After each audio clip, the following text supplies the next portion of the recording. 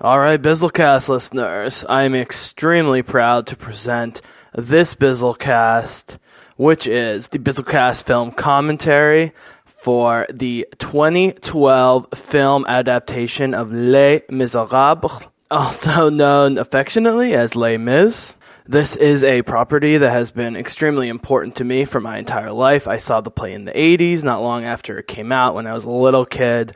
Made a lifelong impression on me. I've loved the music my entire life, and I was extremely, extremely nervous, to say the least, when this movie was announced and then released, even though the cast seemed amazing, that they were going to screw it up. But not only did they not screw it up, but this is about as faithful of an adaptation as you could possibly ask for, and a beautiful piece of art on its own. I know, it wasn't, A+ ratings across the board from either critics or fans, but, this really hit home for me, and to the point where I listened to this version of the soundtrack even more than the original, which, like I said, has been so important to me for my entire life. When I saw Les Mis on Broadway as a kid in the 80s, it left a massive impression on me. But despite that, I think this film was the best picture in 2012. In a year where there was a ton of Best Picture nominees that were deserving, and Argo, which I really didn't like, which won, was up against Beast of the Southern Wild and Django Unchained, Life of Pi, Lincoln, Silver Linings Playbook, Zero Dark 30, all really good films. But to me, this was the best, and I'm highly biased. But I also think the fact that I'm highly biased and thought it should have been Best Picture, carries some weight within my own mind as to how successful this was. I don't want to spend too much time on the intro. I could talk about this forever, but this was one of the most inspired castings ever. From the heartbreaking performance of Anne Hathaway, which won her an Oscar as Fantine, to the deliciously evil Sacha Baron Cohen and Helena Bonham Carter as Mr. and Mrs. Thénardier, the evil innkeepers. However, despite Hathaway being universally acclaimed, despite Hugh Jackman for the most part being universally acclaimed, and he won a Golden Globe and was nominated for an Oscar, and even though Russell Crowe wasn't particularly well received, at least his singing, I know a lot of people who didn't like his singing but liked his dramatic performance. I loved his dramatic performance and actually defend his singing in this movie. It may not speak to you, it may not be incredibly powerful, but it is subtle in the way that a lot of the characters in this movie are more subtle than they are in the play, because you just can do that on film with close-ups, and the way the narrative is structured. I think Russell Crowe has sort of a soft, soothing, crooning voice that I find very appealing, and from a technical standpoint, there's really nothing wrong with his voice. Now, if it doesn't move you, I totally understand that, but he kills his two main songs, Stars and the Javert Suicide song towards the end. I think he kills. However, what makes this movie all-time great is what I call the little three of Amanda Seyfried as the older Cosette, Eddie Redmayne as Marius, and Samantha Barks as Eponine. Now, in the play, Marius and Cosette are the happy, ever after couple among all this misery that's going on in France at the time, and are very two-dimensional at best, but because of Seyfried and Redmayne, they make them extremely compelling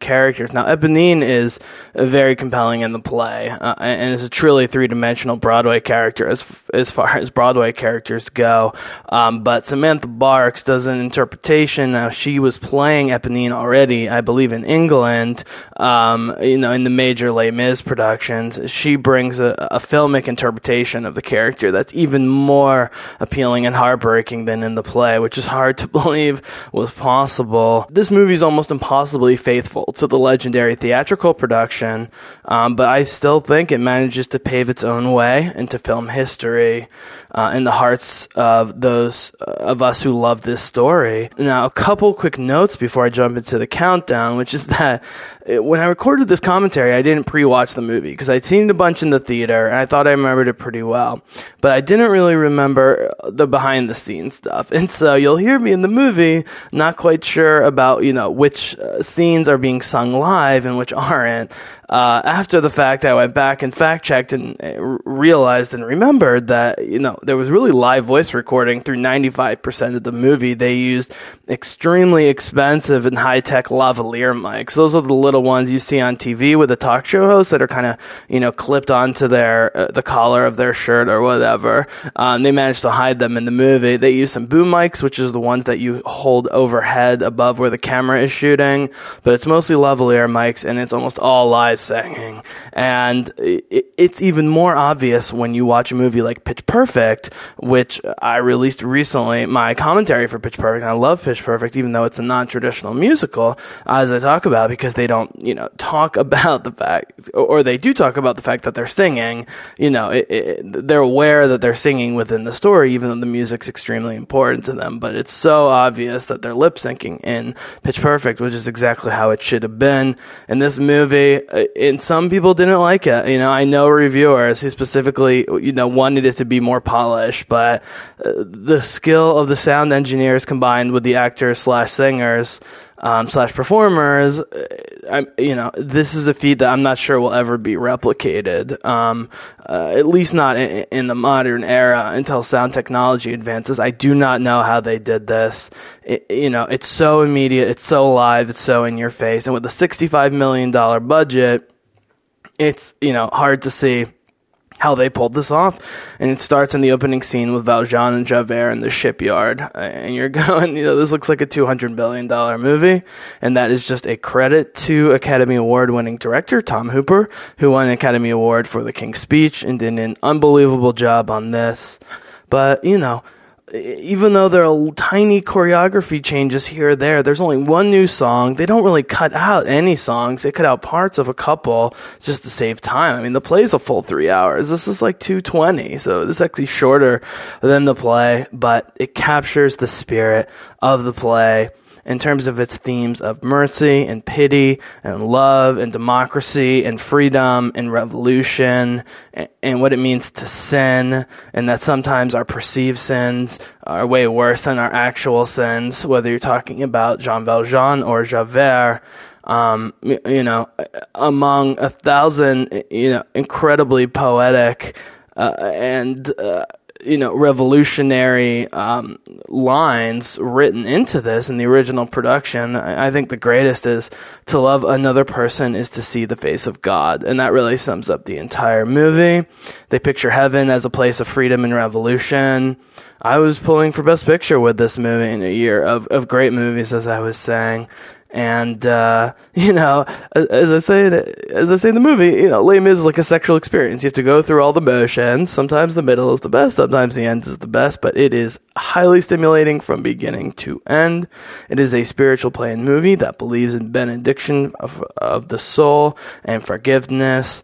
And, I just think this is transcendent if you like music and great movies across the board. I'm going to jump into the countdown now, after that long intro. You know how it works at this point for the most part. I usually say put on 5 to 10% ambient sound. For this one, you definitely want like 10 to 20%. You wouldn't be able to hear the music the whole time. And, I'm listening very loud myself, so you'll still be able to hear what I'm saying. You really want to line this one up as close as possible, because I do sing a little bit. I try to be restrained. I cut some of it out and reduce the volume on some of it, but I just couldn't help myself. Unlike the Pitch Perfect podcast, I had to sing to some of this. And so if it lines up, it'll make me sound really good. And if it doesn't, it'll make me just sound okay. But that's really a small part of the podcast. So definitely have on some good sound and music, get the subtitles going. If you have the option, get the closed caption subtitles, which I'm saying for all these musicals like Les Mis or Pitch Perfect, because you get all the lyrics as well as the talking. I mean, in this movie, it's all lyrics essentially, so you need to get the song lyrics going on. So get the full subtitles going for this, and now line up your DVDs or Blu-rays or iTunes files or whatever to 0 hours, 0 minutes, 0 seconds. I really timed this one as precisely as I could, so hopefully it'll line up. I will give you a second here. Okay, that's a second. And I'm going to count from 3 to 1, and when I say go, you should hit play immediately and make sure there's no pauses or anything, so it lines up as perfectly as possible. So I hope you enjoyed this as much as I love this movie and love doing it. And I'm going to go into the countdown. All right, here we go. 3, 2, 1, go. All right, folks. Welcome to the 2012 adaptation of Les Miserables, also known affectionately as Les Mis. I had extremely high expectations for this, and I knew based on what I was hearing in advance that it was probably going to be pretty good. But for all the Marvel properties out there, superhero stuff, even Star Wars, I really was worried that they were going to screw this up, because as a child of the 80s, at least in my younger years, I was just old enough to see the play in its heyday in the mid to late 80s. I saw it very young. My parents let me see this very young, and it left a huge impression on me. The music I still listen to all these years, but it had been a while, and I'm sitting in the theater going, oh my God, what is this? Talk about something we couldn't have in a play. The ship looks amazing. So this movie had a budget of in the $65 million range, which in terms of blockbuster films today is very low. And considering they made like $450 million plus worldwide, is one of the most successful film ventures in the last few years, not to mention soundtrack sales and DVDs and so forth. But they so nailed this first rendition. There's Hugh Jackman. They so nailed this first rendition of Look Down. I mean, this looks so spectacular, and I saw this many times in the theaters. This was like a Marvel movie for me. It was, to see the Wolverine play Jean Valjean. Okay, here's Russell Crowe as Javert. For some reason, people have a problem with his voice. Even people who liked his performance. I really don't understand. It's a very soothing, almost like crooning kind of voice. Totally works for a more subtle portrayal of the character that we get here. And one of the themes will be that there is more subtlety in some of the over-the-top characters like Javert, and then there's more complexity to sort of bland characters in the play, like Marius, and even kind of older Cosette. We'll get to that. So the extent to which, stealing bread can, get you into this position, this is beautiful. Look how many extras they have, spraying rain everywhere. I mean, this scene alone must have cost $1 million or $2 million with that ship and all the people here. So, these are the two main characters. Let me turn up the music a little bit. Hope it's okay. Yeah, nice to see slaves of different colors. There's a French flag, beautiful, that they're stomping on in the water. I'm never clear whether Valjean knows that his time is up here. But 5 years for stealing bread, you needed it for the story. It never quite adds up. But this is Les Mis. And the subtle... Right, so this was really important to establish that Valjean has basically superhuman strength. And this is a superhero story. I keep finding new ways to make non-superhero movies superhero movies. But this was very important because this, leads to his revelation later that he's hiding from Javert, his strength. He threatened Javert with violence, things like that. But what I like about this version of Javert, played by Russell Crowe, forget his singing, which I happen to love. Oh, here we go. Yep. Boom. Movie's going. Yes, it means I'm free. I'll try not to sing too much. Maybe I'll hum along in the background. This is one of the great soundtracks of all time, really an album. I mean, this is, this music is good enough to have zero connection to an actual play, and the play's spectacular. But I already buy these two characters. I mean, Hugh Jackman just completely owns this, but he's a slightly more subtle version of Valjean from the play. Some of that has to do with his singing. In the play, it's such a huge operatic performance. You need guys with quote-unquote stronger voices than these two in terms of projection. Yeah, here we go, 24601. They slow down the music here to emphasize how important this is. Now, I'm going to do some music commentary for this. I have to. That's part of the reason I'm doing this. But I'm not going to be like, oh, this is major, this is minor, this is in 3, this is in 4, like music theory shit. No. I'm going to talk about the lyrics and the compositions and the way it fits with the story. Look at that filming. I mean, totally looks like major shipyard there. That slightly sideways shot of Javert. So, if you're listening to his commentary, you've probably seen the movie at least once and certainly know the music. So I won't dwell on it. There are very few plot changes in this movie. Certainly, from a spiritual standpoint, nothing major has changed. And they work in a little bit of the sort of talk singing, You're just kind of scatting on some lyrics without a real melody, but still fitting it within the overall structure. I mean, Hugh Jackman is just so much more vulnerable as Jean Valjean. It's something you can do in a movie that you can't do in a play, because unless you're sitting in the first few rows, you can't really see emoting on the faces of actors the way we get here. Now, at 2.5 hours, I think the movie is actually shorter than the play. I have to look that up. Great costumes throughout the movie. Great locations. I'm not sure where they shot all this, but I never think it's not France. And this in the mountains, and feels a little bit like Kingdom of Heaven. This is still a medieval society, even though it's the 1800s. They treat their prisoners like slaves. They treat their poor people like animals. I also want to talk a little bit about the history. Oh, this is awful. The kids throwing rocks at him. Because Victor Hugo witnessed this firsthand in 1832. Not this, but the major battle. And 30 years later, in 62, published a book about it that made what was a somewhat inconsequential, minor, and very quickly dispatched rebellion. It literally lasted one day, which is why one day more is brilliant if you know the history. The concept of one more day, but because of Victor Hugo, obviously, it has become a major historical event,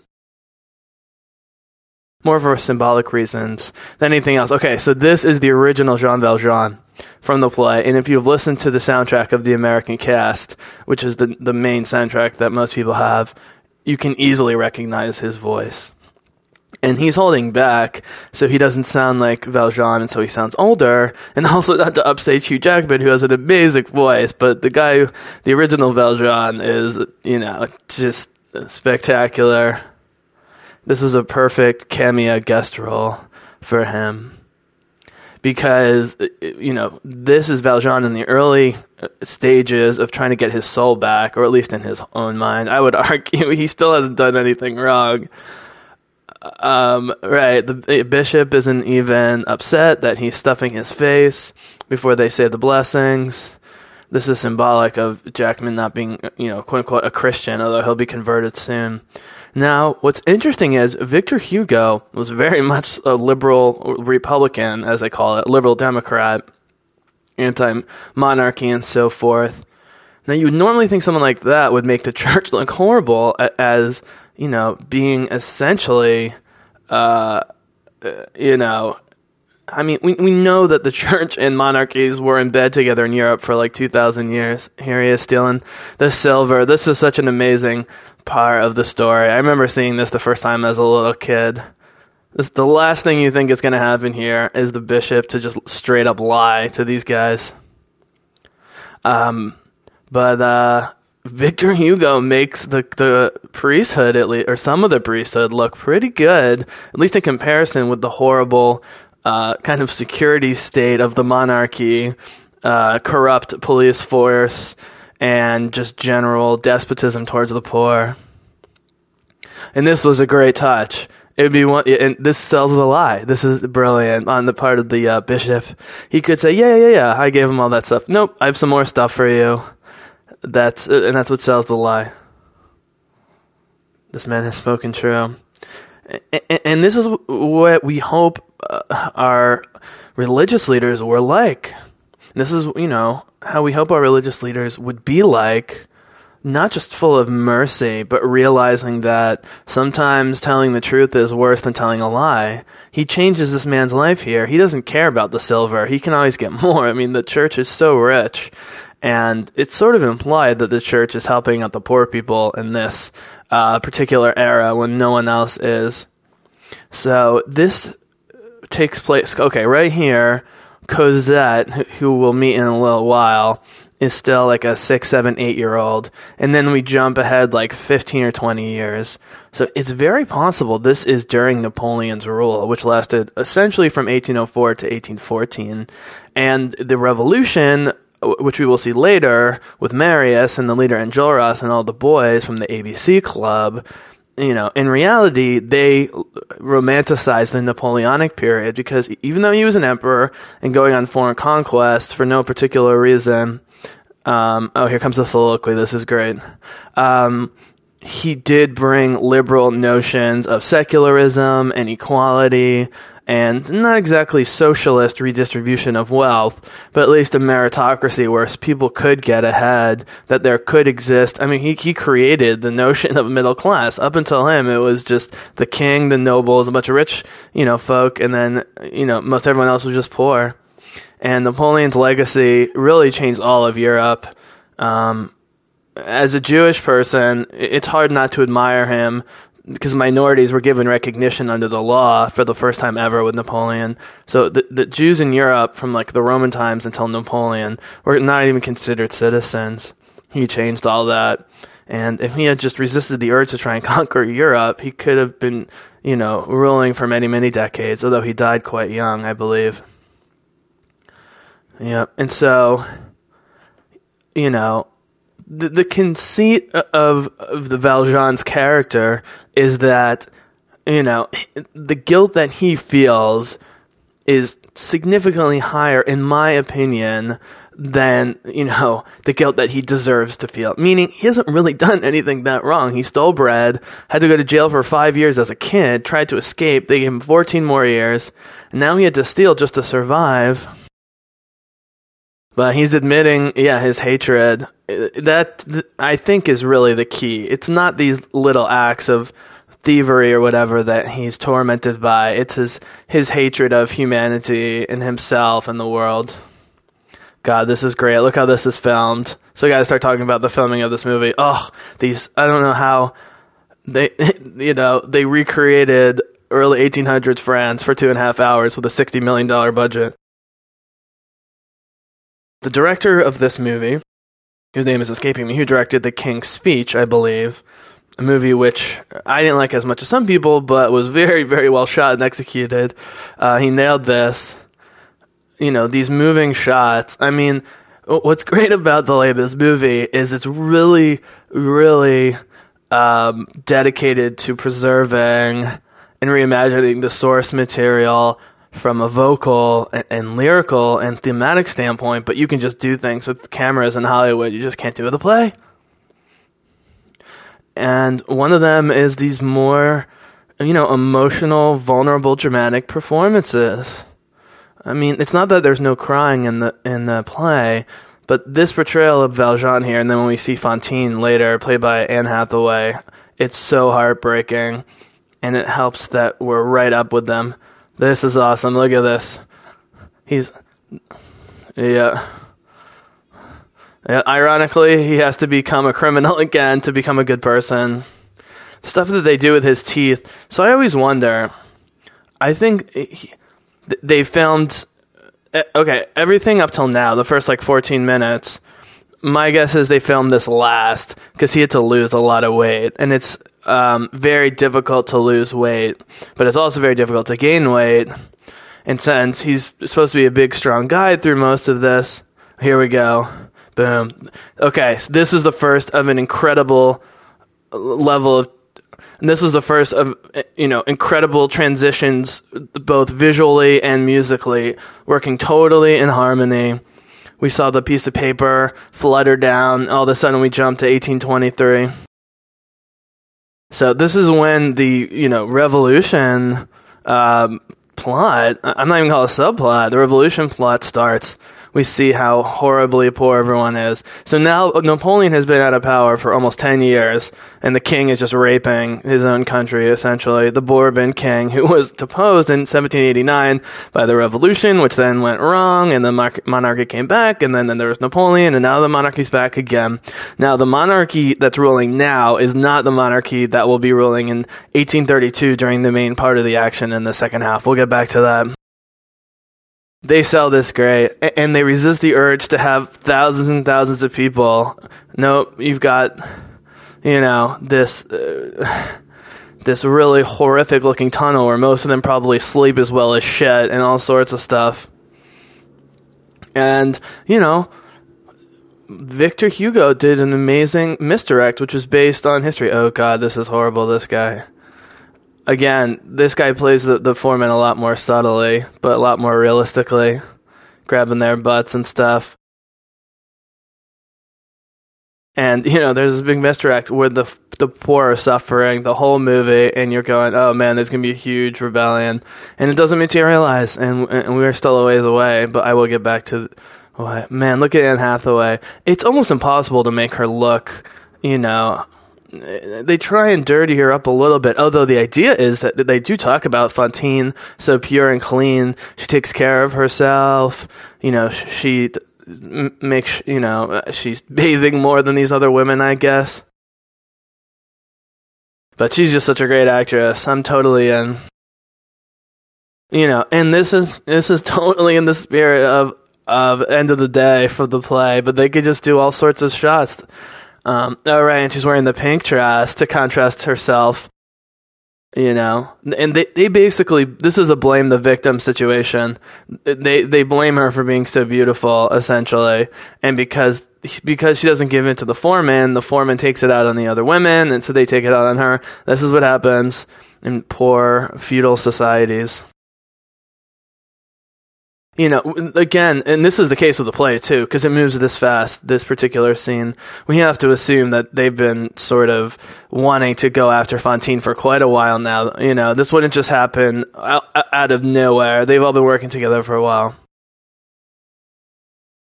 So Monsieur Madeleine, who's also the mayor, aka Jean Valjean, they cut this part down a little bit.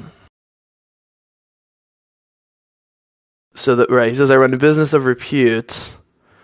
Javert happens to be there, so that the sort of political geography of the movie is never clear. So, they make it seem like Javert, in play and movie, is spending his whole life just hunting down this guy who escaped from jail because he stole a loaf of bread. Now that's how they sell this scene where he lets his horrible foreman take care of the situation. You'd think Jean Valjean, the new Jean Valjean, oh, this is great filming, how creepy this woman is. She's spitting poison in this guy's ear. And the boss wouldn't like it. This is, when you have seen the play as many times as I did when I was younger, although it's been a while, and, know the music and the story. And Fantine's so great in the play, all the Fantines. You know where this is going, and it's just horrifying, because you have to spend the first, not the first, but you have to spend 10 to 15 minutes early on seeing her just, completely fall into, self-destruction and prostitution and hatred and cynicism and suffering. This is great. Yeah, I might... I love this little bit here. The music comes down. Ah, yes, the virtuous Fantine. Here we go. Who keeps herself so pure and clean? Cause I had no doubts of any trouble hereabouts. Play a virgin in the light, but need no urging in the night. She slaps him because he accuses her of being a whore, and she's not sleeping with him. She's far from a whore. She is virtuous, and she is pure and clean. She got screwed by one guy when she was young, got her pregnant, causing all of these problems. Right. And this is important for Valjean's character too, because he thought he's got his life together. He's running a business. He's a mayor. but he hasn't fully internalized his responsibility. And here we go. This is great. You could totally buy that Javert would not recognize him. I mean, we know it's Hugh Jackman, but otherwise there'd be no way, especially all these years later.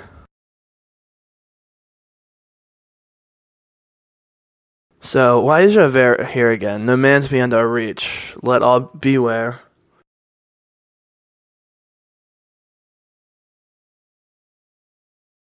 And Russell Crowe plays it great, where, he has no way of knowing that this is Jean Valjean, really, but by his delivery, he's scaring the shit out of this guy. But that's the thing, he's a bully. I mean, Javert's a bully. He'll push anyone around, including a mayor of, good standing.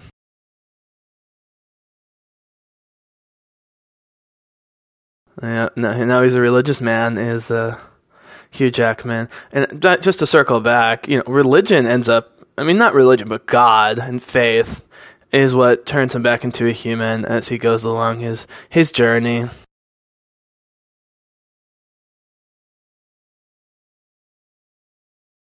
Okay, so here's where the strength thing comes in. This is all too convenient with Javert. Again, this is from the play. With the play situation, you don't think about this stuff as much. But Javert's going to watch this and go, I've never seen a man this strong before except for the guy who picked up the flag on the day of his parole. It's such a cool idea. This is way before superheroes that Victor Hugo would give Valjean superhuman strength. He's too good of an author to just make that a plot device. And there's more going on with it, I'm sure, if you read the book, why he's so strong. Right, Javert's starting to put it together. A man your age to be as strong as you are. Yeah, he's the Wolverine. It's amazing, dude. He's Jean Valjean channeling Wolverine.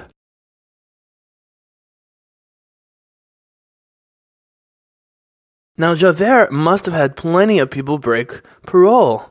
So his obsession with Valjean, again, selling through performance, because we don't need to hear everything, we don't have time. Have to imagine they did not get along during the time when Valjean was in jail and Russell Crowe is quote-unquote just a jailer. Now he's like a constable who,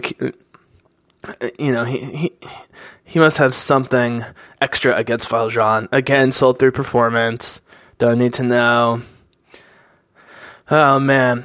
So, in the play, the lovely ladies thing, because it's a play, and though it's serious, plays generally don't get as dark, and musicals at least, big-time Broadway musicals, they turn lovely ladies into a bit of a comedy bit in the play, which actually makes it more effective. It's not that I don't like this portrayal, but the fact that they're joking about whores, essentially, in the play, but you see Fantine. Also, the singing here isn't as good as the play. But I do like that the way they block this, all the various whores have their own little window sills where, they call it the sailors, I assume. But it's great with the costumes. They add makeup, they powder some people down. They put face paint on them, the hair, the clothes. So, as in the play, yeah, Fantine tries to sell her hair and locket and various things, but it doesn't add up. It's not enough to take care of her daughter.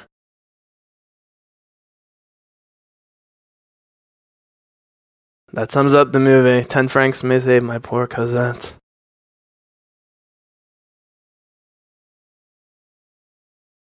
It still has the circus freak feeling to it, for sure. It's just darker. It has to be in the movie setting.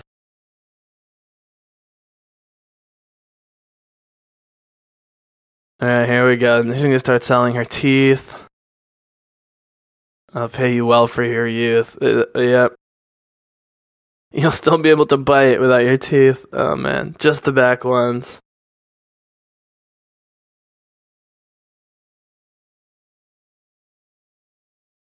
But, Yeah, like this would never be in the play.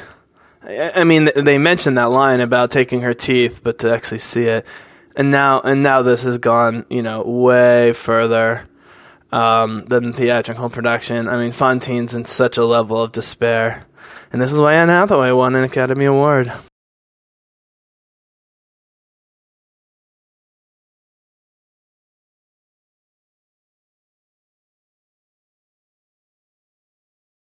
Yeah, this part always really stuck with me with the play. Even when I wasn't quite sure what was going on when I was younger, but later when I realized that they were all whores and Fantine was becoming a whore, they've been just fucking with her up to this point, robbing her blind, but now that she's essentially one of them, they're saying, I look like Christina Hendricks. She gets drunk so she can take it. It's not that they're fully comforting her, but she is part of this twisted sisterhood. See them with their trousers off, never quite as grand. Yeah, a lot of great insinuation in this song for sure about sex and penises and so forth. So this is important that her quote-unquote first be a somewhat classy sailor, it seems like. Or at least, actually no, we'll see what happens. Does he end up being violent and horrific? Right, don't it make a change to have a girl who can't refuse? Oh man. That's the thing, even as a kid, you kind of pick up what's going on, that she's being tortured, even if you're not quite sure what prostitution is. Anne Hathaway really goes for it. She lets them do this. Has to. Oh God. Don't they know they're making love to one already dead? She's dead inside. Do we watch them have sex? Interesting. I thought he was going to not go face to face, to say the least.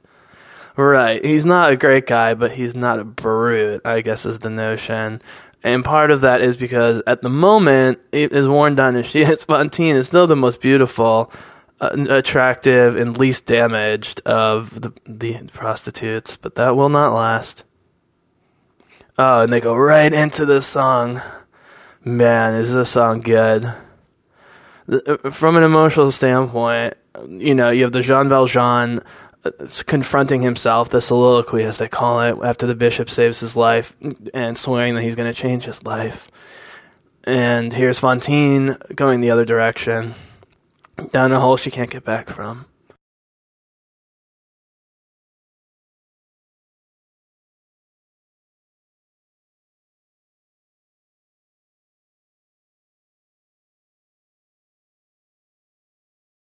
Yeah. Not only did the guy leave her with a child, and take her virginity and take her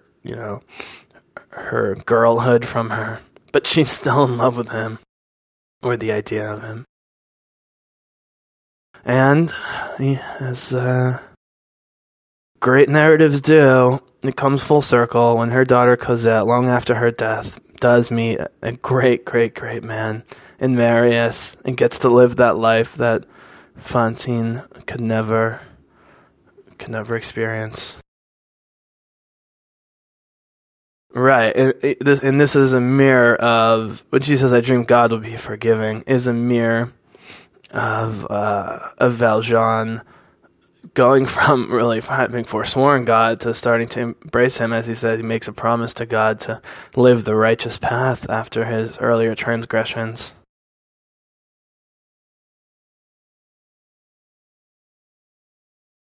I'm going to turn this up a little bit. This is so good. This is what won her the Oscar, obviously. I mean, the whole performance. No song unsung, no wine untasted. I mean, the lyrics to this, theatrical production are just ridiculous. It's true poetry. Most musicals are not like that. All musicals have sort of a hokey element to them, even the good ones. But Les Mis is true poetry. I sometimes imagine what Victor Hugo would think of this, but if he had a modern sensibility, I think he would be okay with this portrayal. But I'd have to read the full book to see, obviously they stress different themes in the movie that are in the book. So, okay, to the music.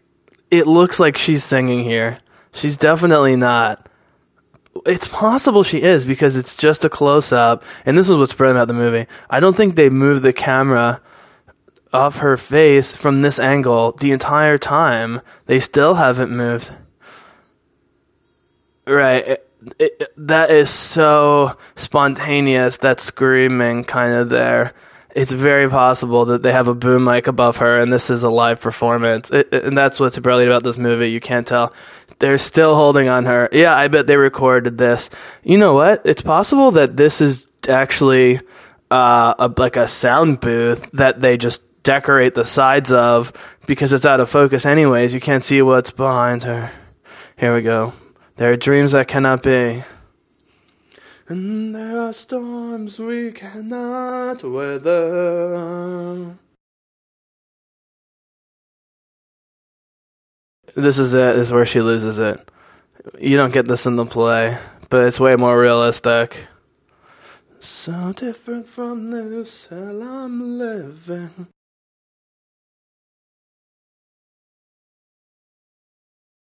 Oh man, Anne Hathaway.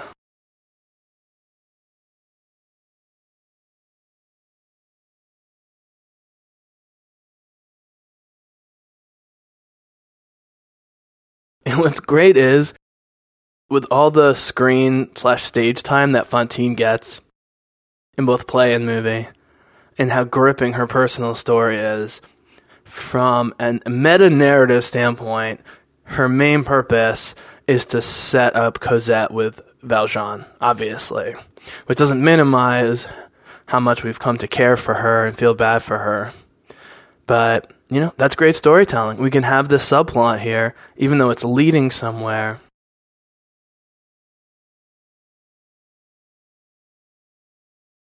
And Jackman and Hathaway end up having ridiculously good chemistry together, which sells it even more. Here we go.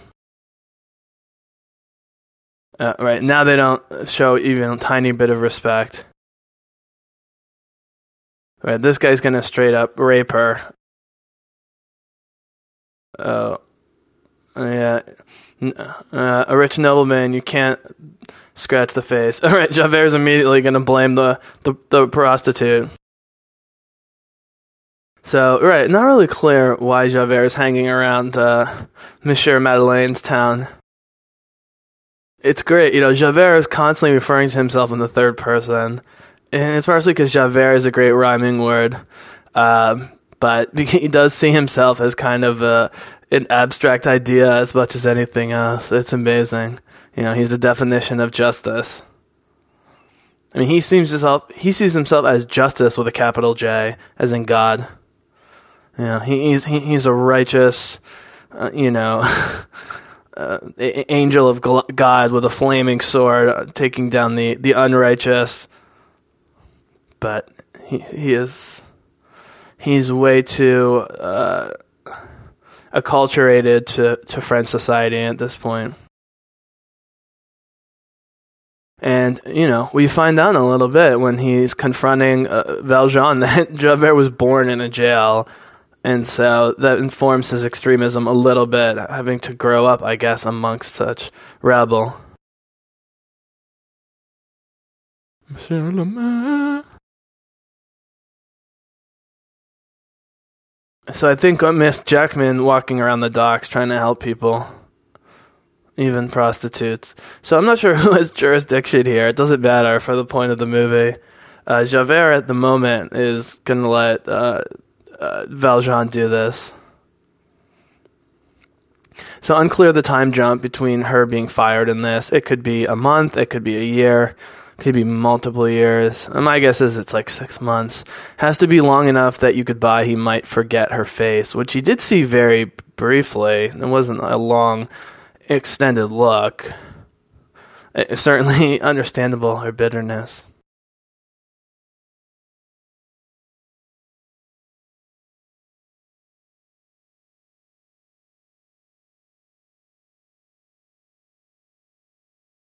I don't remember this particular bit where she spits on him.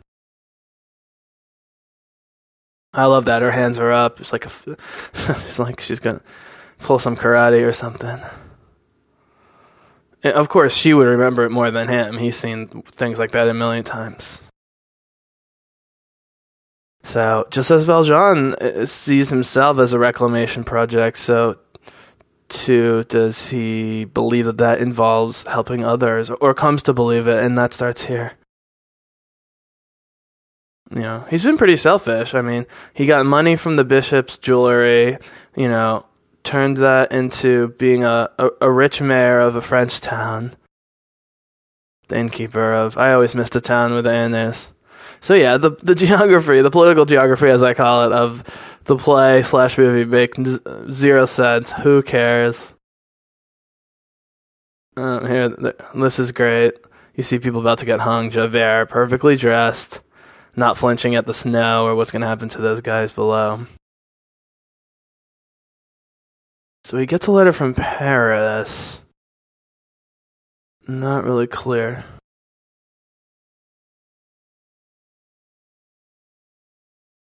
Oh, right. Javert.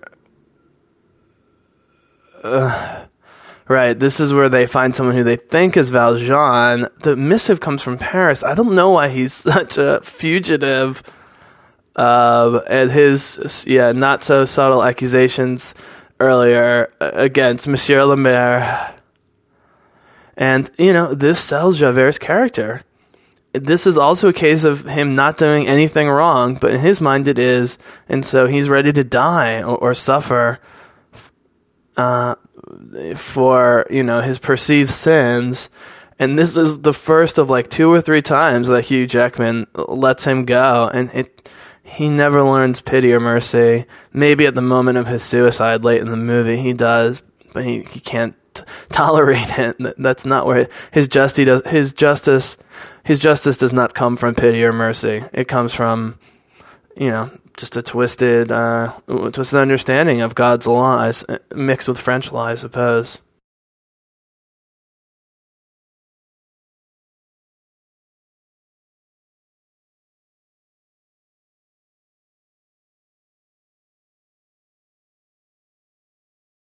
Oh, here we go. Right, this is... Yep, this is his way out. If they arrest this guy as Valjean, is this a ploy by Javert? I cannot remember ever if this is a ploy or whether they really think it's Hugh Jackman. Valjean, the faux Valjean. One of the greatest lines ever. If I speak, I am condemned. If I stay silent, I am damned. I think we can all relate to that. So, you know, in the old days, a mayor can also be the biggest businessman in town. That might be the best way to get a mayor. So he's responsible for these people. Right. If he gets arrested, it screws his workers. But if he stays silent, God will damn him, or in his mind. And this would be, you know, this is an impossible moral situation. And Who Am I, this song that he's leading up to here, it is one of the, you know, top 5 to 7 on the soundtrack. And it shares pretty strong musical themes to One Day More, which I believe at the play is the very middle, right before the intermission. They frame it slightly different in this movie.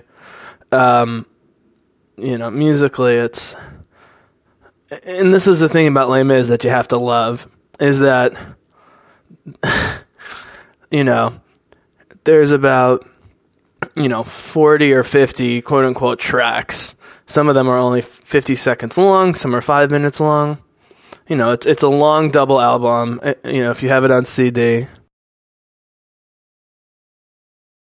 And, you know, there are songs like Castle on a Cloud, and others that are standalone compositions, so that they revisit those themes briefly.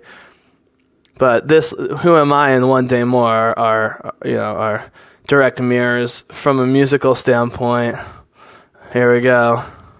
but you have to be cool with like eight of the songs recurring quite a bit in various versions in the play and in the movie, and I freaking love that. It's like a rock opera. That's what's so great about it. You have that, if you have 30 to 40 songs that are completely different, it doesn't work, because you need the musical connective tissue to mirror the narrative connective tissue. It's like Star Wars. It's like John Williams. I mean, he makes really complicated soundtracks, but he has a number of themes that he revisits with slightly different versions throughout the movies, and you need it. It's part of what makes epics great.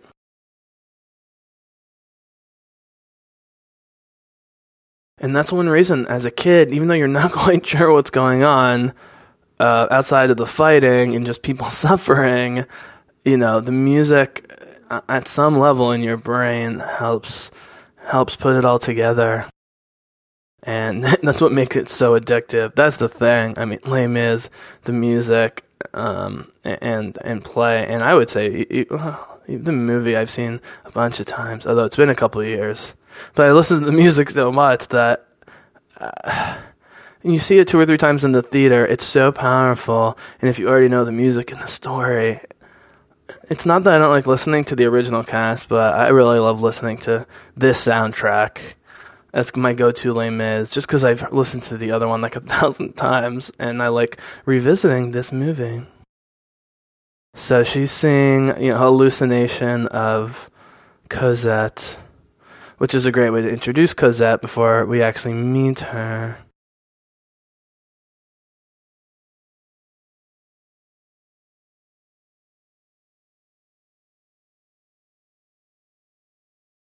Oh, and there goes Cosette.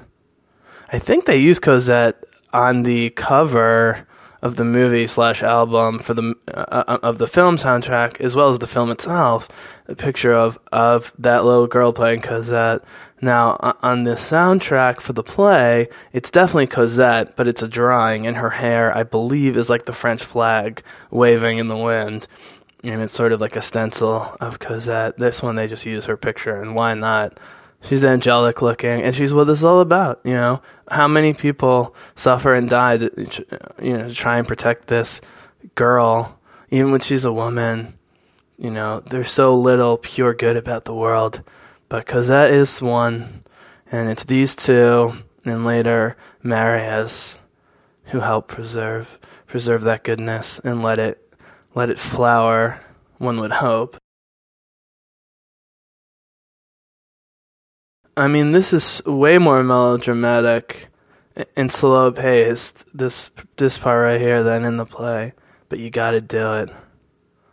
And they really stress how ill she is from probably STDs, seeing hallucinations and so forth, and just being malnourished. So right, the initial plan was for Valjean to bring the daughter to her. I don't think he definitely didn't realize how sick she is. Right, he kisses her. They have amazing chemistry with the little screen time they have together. Oh, here we go. I mean, this is why the movie feels like the play in the best ways possible. You think he's going to walk outside and then run into Javert? Nope, they're going to do this right by Fantine's deathbed. This is amazing. Me up like a slave again. Listen to me. There's something I must do. No always be a suffering child. God, this is good. Ugh. Me and my buddy Eyal used to know this entire soundtrack by heart. We would just go through it. But this was the best because you can... It's a real duet. Oh, yeah. So he's got the sword. Right, world building, the nuns running around. Uh-oh, it's going for the kill shot, is Javert. But, right, this is always hard to untangle here. There are 2 parts. 601, steal some duties to the law. You have no rights. It wasn't soon for 601. Jean Valjean, it's nothing now. Here we go. You, Javert. Right, I'm the stronger man by far. Every man is born in sin. Every man must choose his way. They're talking about completely different things. Here it comes. I was born inside a jail. Yeah, to say this informed Javert's worldview is quite the understatement. Does he go out the window in the water? Bam.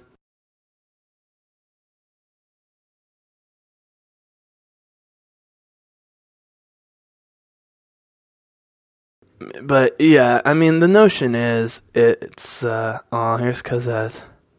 The notion is that Jean Valjean's increasing righteousness, true righteousness, it just makes Javert even more angry, although Javert doesn't see it as such. And that's when, Javert realizes too late that Valjean is a good man. He can't take it. This girl's spectacular. My sister was obsessed with the song growing up. It's still her favorite song, I'm sure. This is a little girl song. Now for me, so for little boys, when you're really little, it's Gavroche, who we'll see in a bit. A glorious introduction is a little boy in the revolution. That's who you identify with. But for me, it was Enjolras. He's the leader of the revolutionaries, the ABC Club. This is a beautiful rendition. Even this is more subtle and a little bit more emotional than the play. Oh my God. Helena Bonham Carter and Sacha Baron Cohen as the innkeepers is just inspired casting. I mean, Helena Bonham Carter is not even that good of a singer, but it doesn't matter. And actually, Sacha Baron Cohen, I believe, is a good singer. He actually has to make himself sound goofier than he normally would singing, to say the least. So, right, it's these little transitions between the quote-unquote songs you forget until you see it. Yep. Eponine, we learned Eponine is the treasured daughter of these horrible, horrible people. And what's great is older Eponine, while jealous of Cosette much later in life because Marius loves Cosette and not her, she's never bitter at Cosette. And there's a strong undercurrent of guilt, I think, on Eponine's part for this particular relationship. Growing up, her getting all the toys and Cosette being a slave. And, how fitting is it that Cosette gets the guy later that Eponine wants? I love You need this comedy in both the play and movie. God, Sacha Baron Cohen is just spectacular.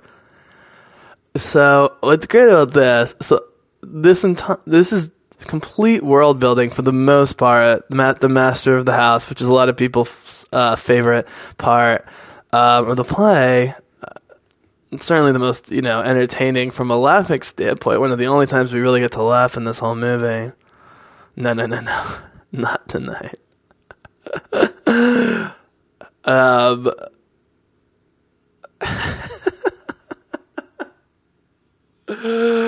But this does set up important character stuff when we do come back to see them in Paris later on, and they're still haunting Cosette and Valjean.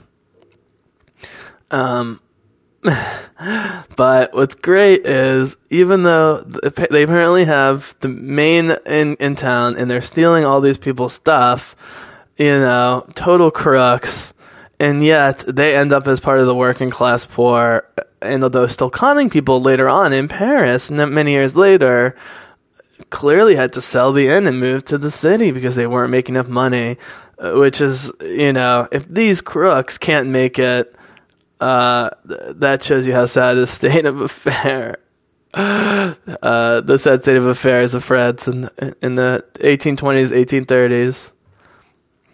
So, they can do so many more subtle things. Oh, this is great with Santa. Knocks the kid off. Oh, man. Yeah. I mean, this is 100% in the spirit of the play. And I think we do get the chorus later of everyone singing it, watering the wine.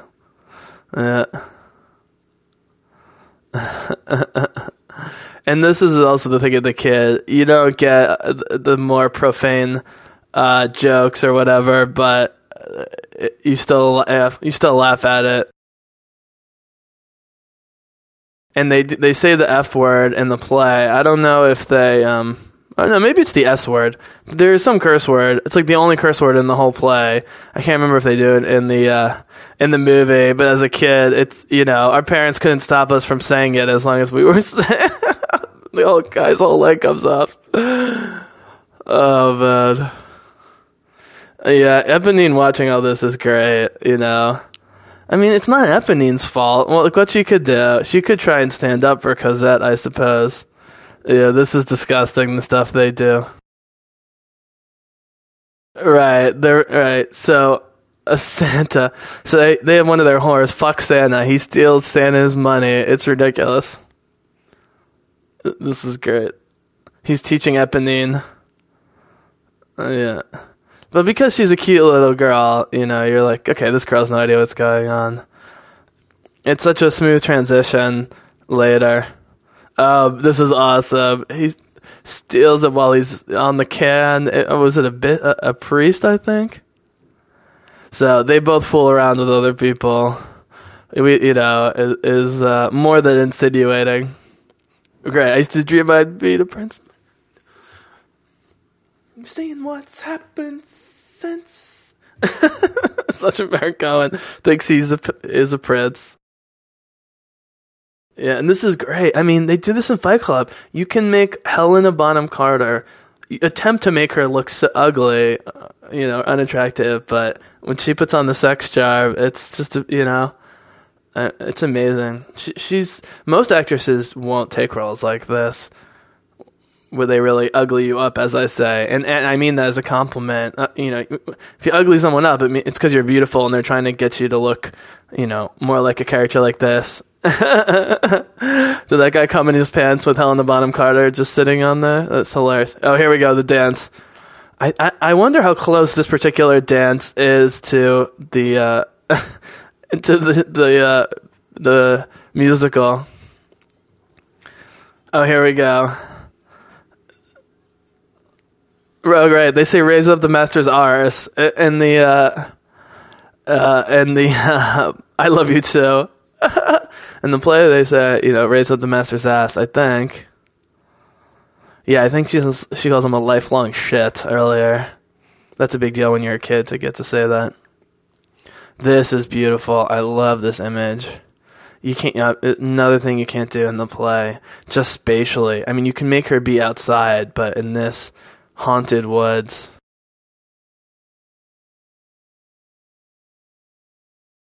It's interesting how quickly he picks up on it. Right, this could be so creepy. Don't hide, show me where you live. Here it comes. Oh, gives me chills. Just that. I'm cold 'cause it's... Right, bows to her. And that's the thing. Valjean is a great guy. I love it. Little touches like that. He's swinging her around. He sees that she's looking at the big doll. This is great. Yeah, he's so indignant about this, as he should be. And the Thénardier's waltz, as they call it in the play, they change it for the movie. I can't remember what they call the track. Something about, paying for Cosette or something. I love you. Somehow it Sacha Baron Cohen. No, yeah, she already loves this guy more than them.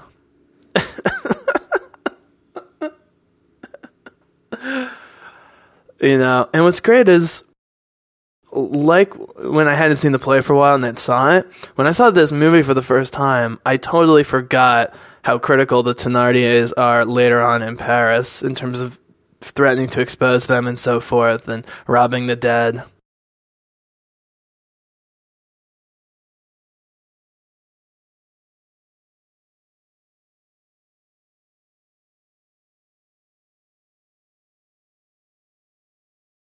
just look at the color on those outfits with Mr. and Mrs. Thenardier. You know, I mean, they're supposed to look like jesters a little bit, I think is the idea. Yeah, he knows all the tricks of robbery. It's great, you know.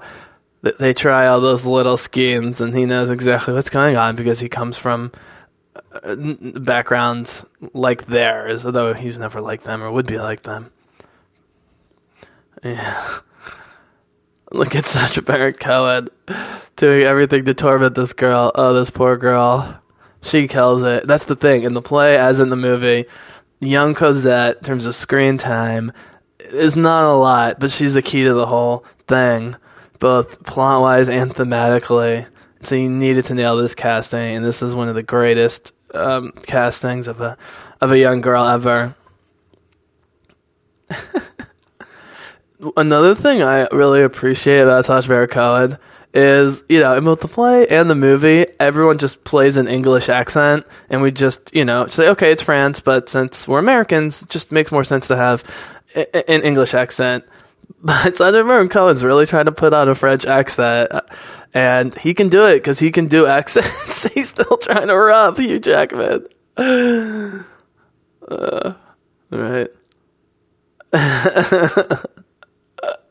Right. This is a nice strategy by Mrs. Thenardier. Right. She's ill all the time. Medicines are expensive this year. Sins are expensive, monsieur.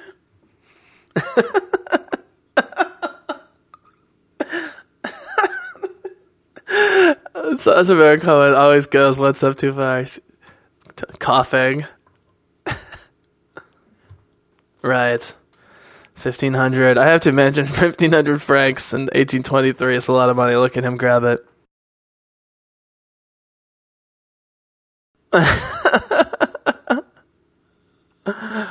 Did I miss the part where Sacha Baron calls her Colette or Cosette?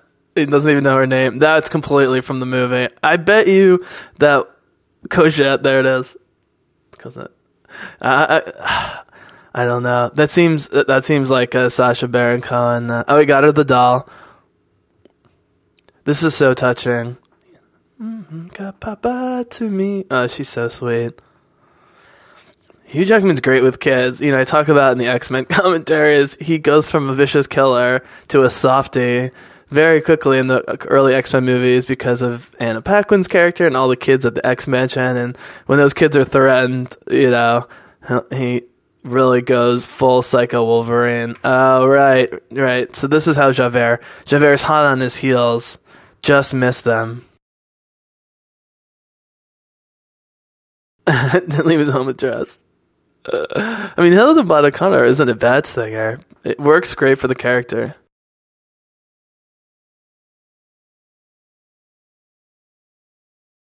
Foreshadowing next time around.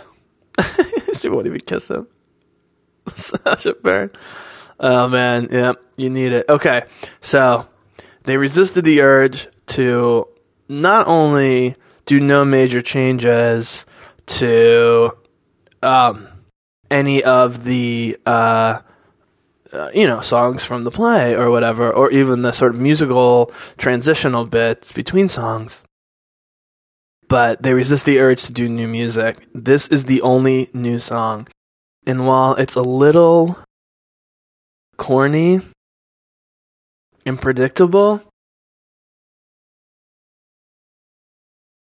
it only sticks out if you're super familiar with the play. But even so, when I first heard this, it had been so long, I was like, maybe I just forget it. But you need this. You need the poetry and feeling behind this song. Because, you know, it goes from young Cosette to old Cosette so quickly. And, you know, you needed to see the sort of spark of hope and love and happiness rekindled. I mean, you literally could have just had her lying on his lap and them going silently and him looking at her and petting her, stroking her hair. You know, but this is what happens with good people. If you're a good person and a little girl or a little boy, whatever, comes into your life like this, and you have the means and ability to take care of them, it just, that instinct kicks in. It is the paternal instinct. But she's already his daughter in his mind. And I think vice versa. He's already papa. And this is one of the things that great musicals can do and great performances can do, which is these two literally just met like a couple hours ago, and now they're father-daughter. Totally buy it. And then when you see him with older Cosette, you really buy it. Because he's still treating her like that little girl, even when she's, bordering on adulthood.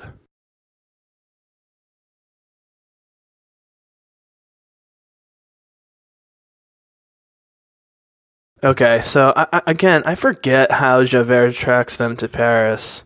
Does he see her? I'm sorry, does Hugh Jackman sees him. I guess figuring, he was headed north or whatever, this whole time, it would make sense. The best place to hide, other than the middle of the countryside, would be in Paris. Always easier to hide in a city than a town. This is great filming. Oh, here we go. Russell Crowe and the horse, just like Gladiator, baby. Roma Victor! Roma Victor!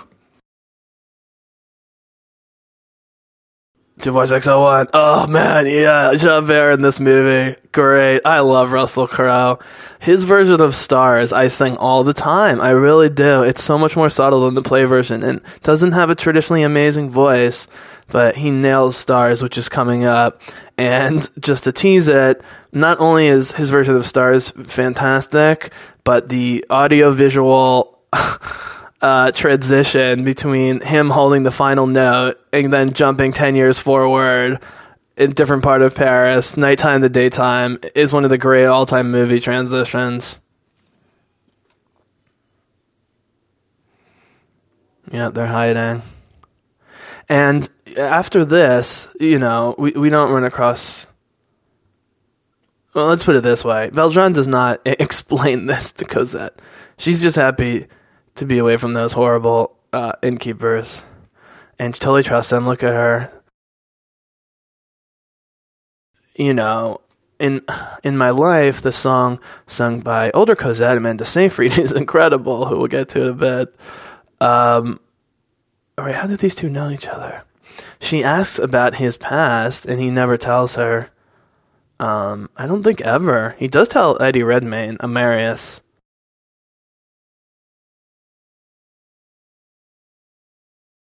Fauchelevent. Who's Fauchelevent? Oh, this is a guy. He's the guy who saved from the car. Right. Finally, some good karma for Valjean. We need to disappear. Here we go, and here's the church helping them again. It's amazing, And this is the thing. I'm as critical of Catholic Church and religion in general as many, but they often get blamed for like imperialism, and they were, in many cases, benefiting from imperialism in various continents and so forth. But they sometimes were the only ones, standing up for the natives. I mean, it didn't happen everywhere all the time, but the church has helped people in the past. I think... Okay, here we go. Here we go.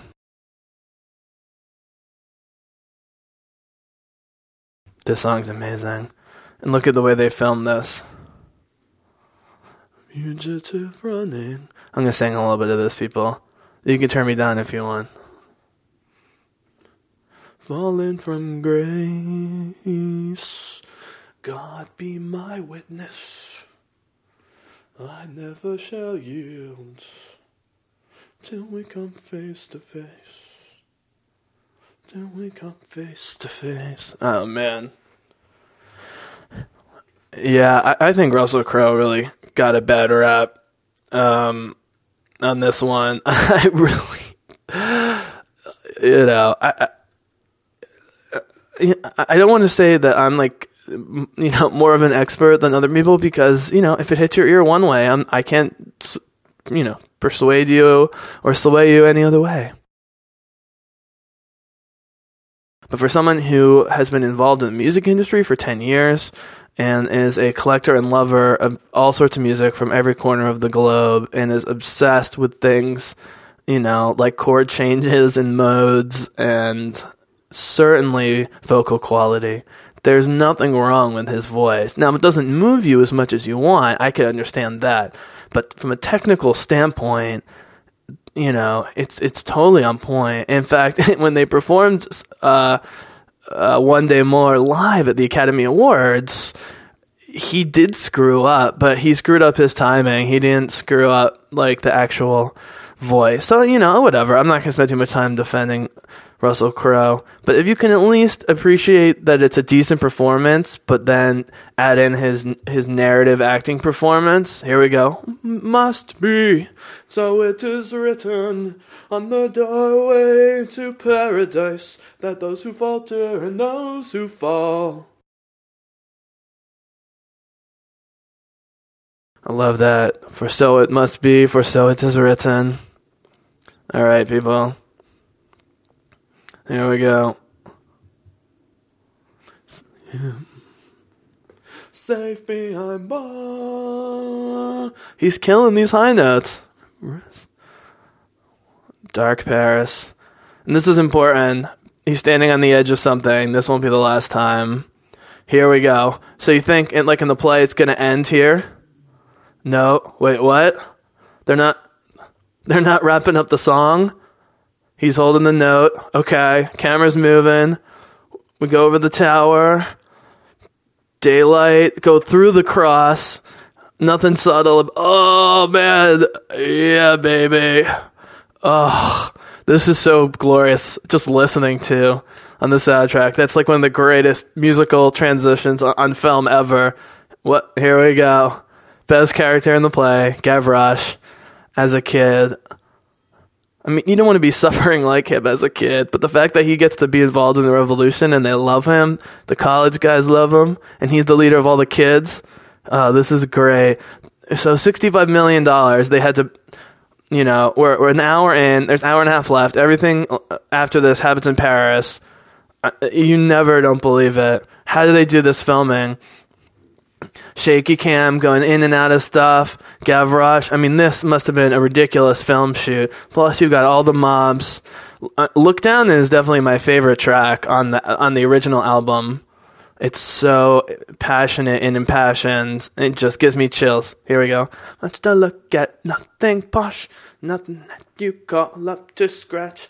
This is my school, my high society, here in the slums of Saint Michel. We were on crumbs of humble pie, top on the but what DL? Here we go. He's a revolutionary. Follow me. Yeah, baby. Okay, so they take out some cool world building lines from this track from the play, and they add this part right here with Gavroche, but I love it. You need the history lesson. Look at that shot. Right. Yep. Tried to change the world too fast. That sums up the French Revolution. It's brilliant. This might actually be in some versions of the, not the American version, like the English version or the French version. This might not be. I had never heard it, though. This is great. Take your place. Take your chance. Vive la France. Vive la France. Oh, man, I got chills. And he goes right on the back. Oh, here we go. Aaron's Fate as Enjolras. And my man crush, Eddie Redmayne, as Marius. I knew nothing of Eddie Redmayne. I hadn't read anything about him. I learned later that he was the theatrical guy. He now is Academy Award. When I watched him in this movie, I mean, look at him. Look at these two great-looking guys. That's just like the play. You want to be these guys. Okay, so General Lamarck, this is real. Right. Lamarck was one of Napoleon's generals and was a pro-Republic guy. So they want to rally the people around Lamarck's illness and then death. There's Eponine, who looks exactly like I remember Eponine looking in the play, which makes sense because Samantha Barks, who plays her in the movie, also plays her on Broadway. Brilliant. Here come the troops.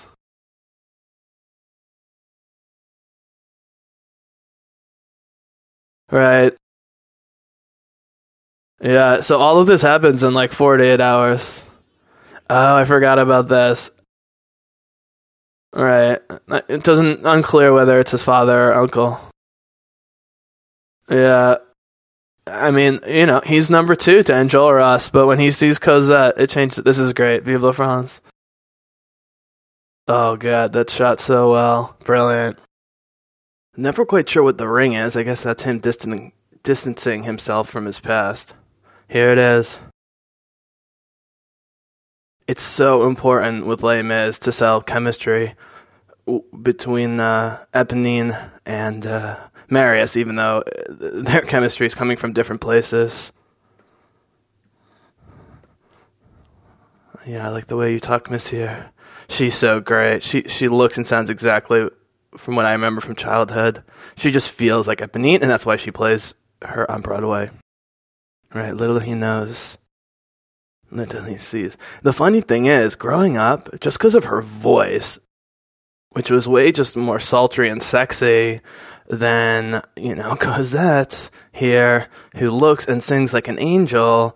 I like girls who are a little sultry and dirty, and that's, not total angels. I always was attracted to Eponine, and Samantha Barks is just the right amount of pretty. Look at her. Oh my God. We have a family friend that looks just like her. It's pretty ridiculous. And, you have to remember, she's already uncomfortable with this situation. She's now in the working class. They're poor. They lost their inn somehow. Maybe they gambled it away. Right, here's the fake baby. This is great. The chances of them running into each other in Paris, who knows? But they play the love at first sight thing perfectly. I mean, that's the huge conceit of, not just this particular play, but, a lot of Hollywood and big theatrical performances is, the love at first sight thing. But because of the charisma of the two of them, that we'll see a little bit more later, there's so much nonverbal stuff that goes on in the love triangle, if you will, with Eponine, Cosette, and Marius. You buy all three of their relationship to one another. Right, now they're trying to extort Valjean because they had met Javert, and so they know that he's a fugitive. Yep, Eponine saves them.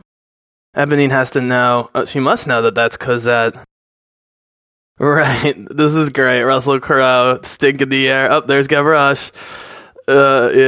He's like Smith. He sees the poor masses as just a stinky virus that he has to deal with. Right, crawled from underneath the stone.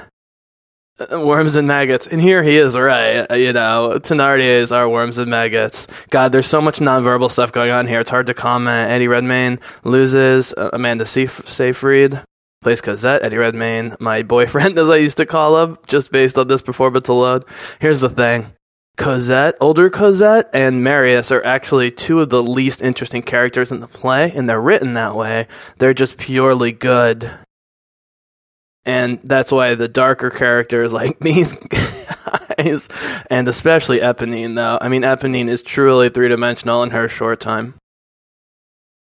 Right, so now the musical theme comes back from much earlier on. Anytime there's a Javert Valjean thing going on, they pull from a small number of musical cues that connect them.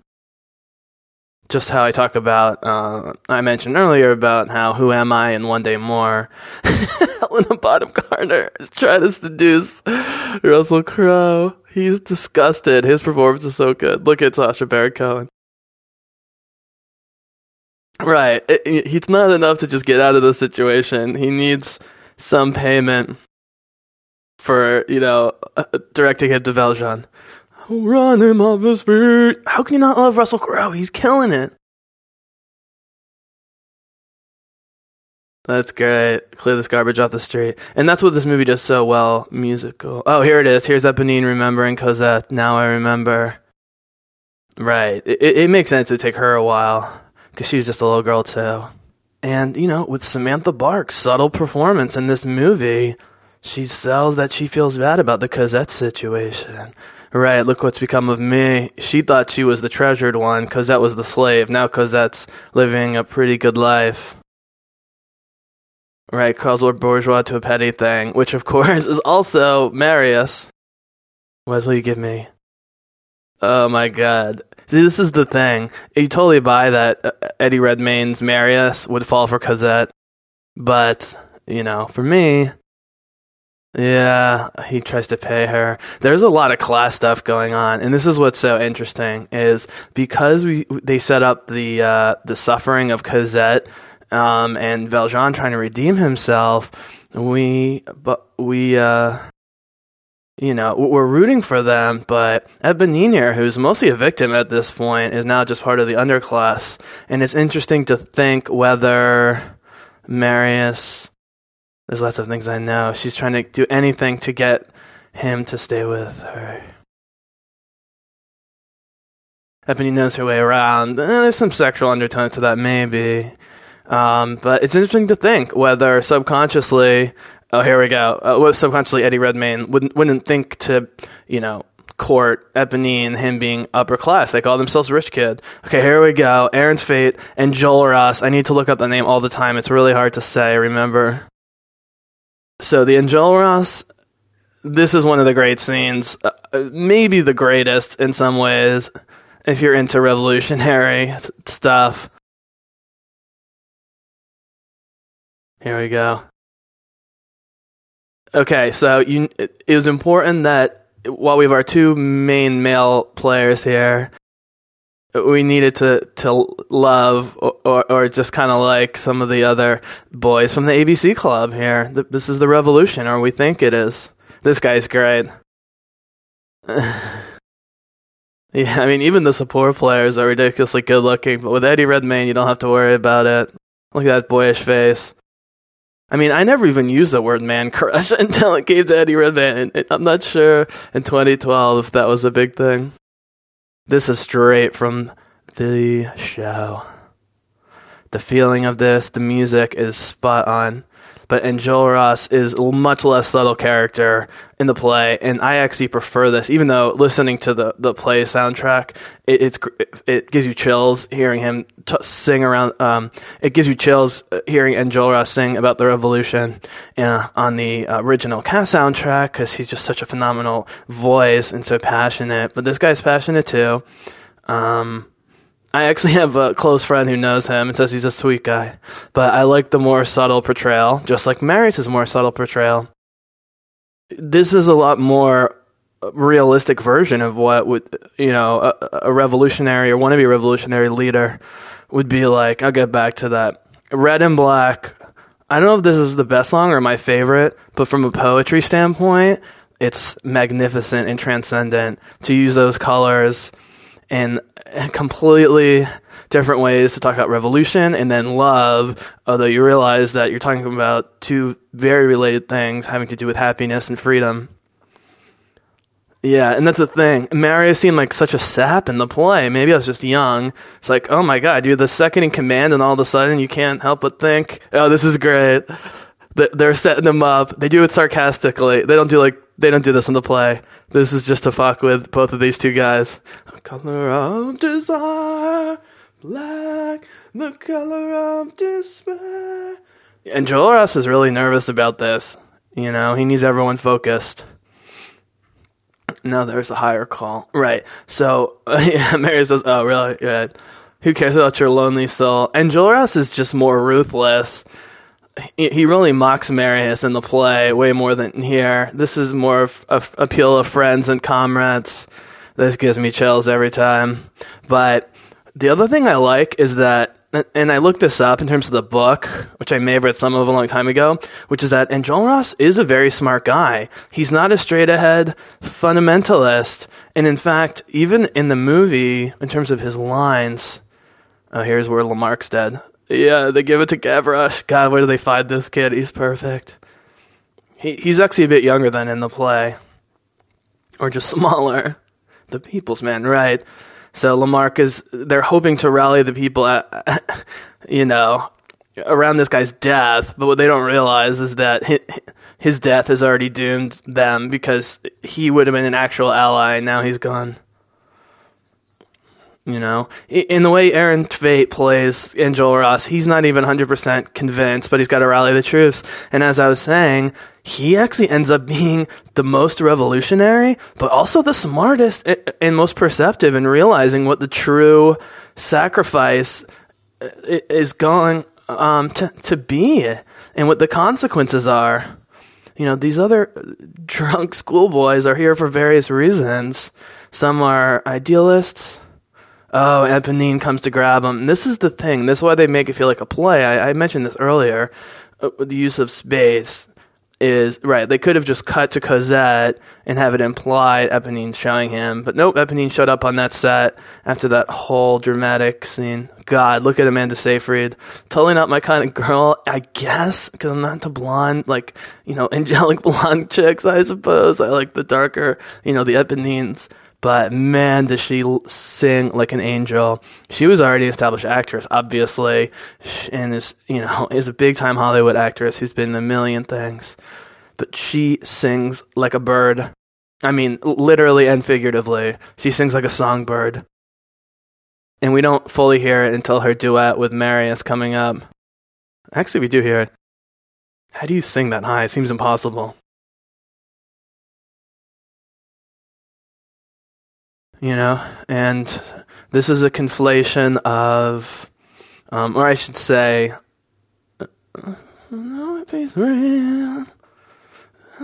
this is the thing about Les Mis. I love the female songs as much as the male songs, at least, you know, being older. I mean, Eponine's singing, well, we'll get to it, but Eponine's version of On My Own coming up is just spectacular on so many levels. I mean, you really feel for Eponine in this.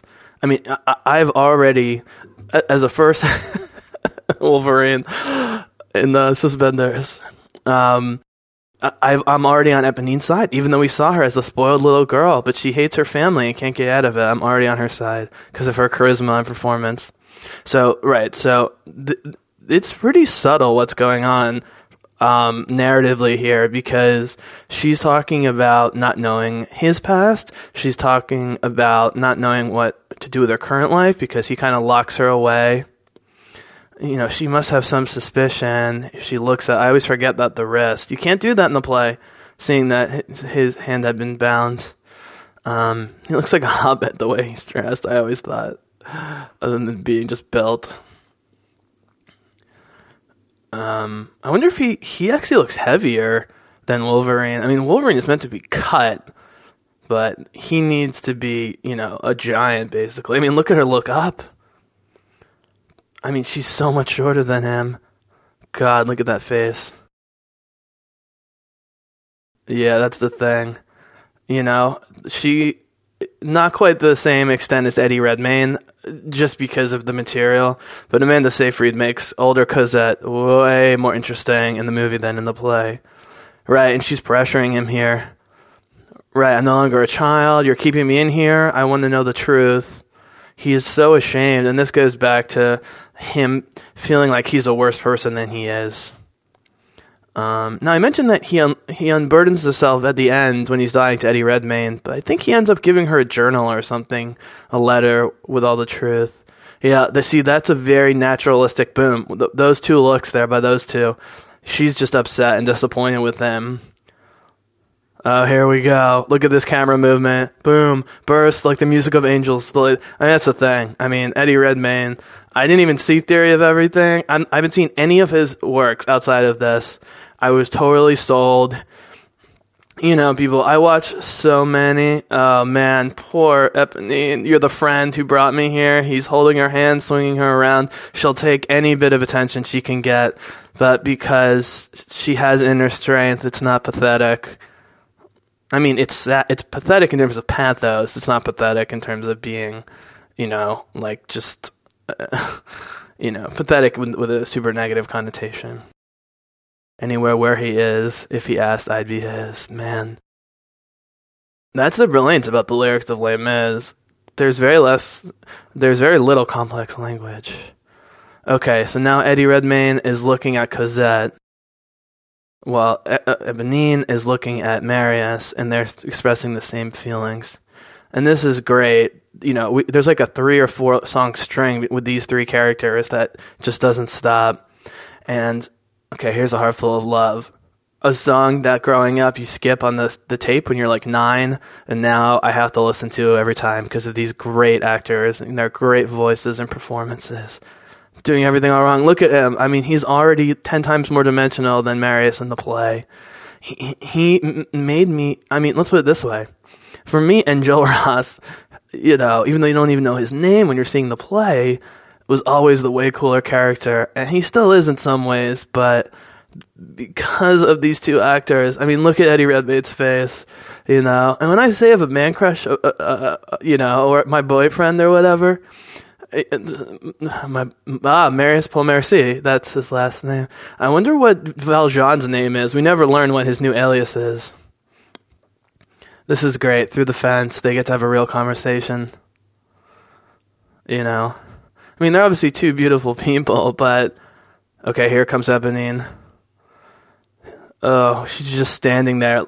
And they frame it so that the logistics of this make sense. Like, Eponine could just be standing there, but she's just outside of vocal range for those 2, so she can sort of sing quietly to herself. These things are important. Yes, it's a musical and completely removed from real life in that sense, but you still have to make it believable in terms of the blocking of where the actors are standing, how loud they're singing, who can hear them.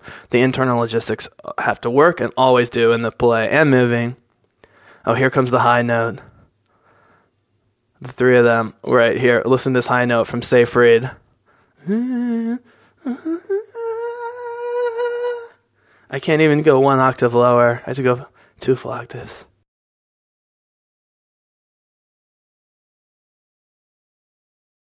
I told you to stay inside. I guess he's not keeping her like a bird in cage until now, when he thinks people are chasing him.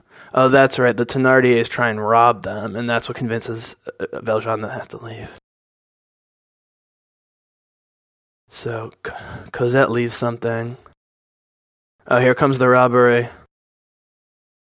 This was mishandled. Not in terms of the performances or the filming, but this is one of the coolest songs, and really devious and intense in the play. And she goes, I know this house, I tell you. Right, they do this part. Nothing here for you, just the old man and the girl.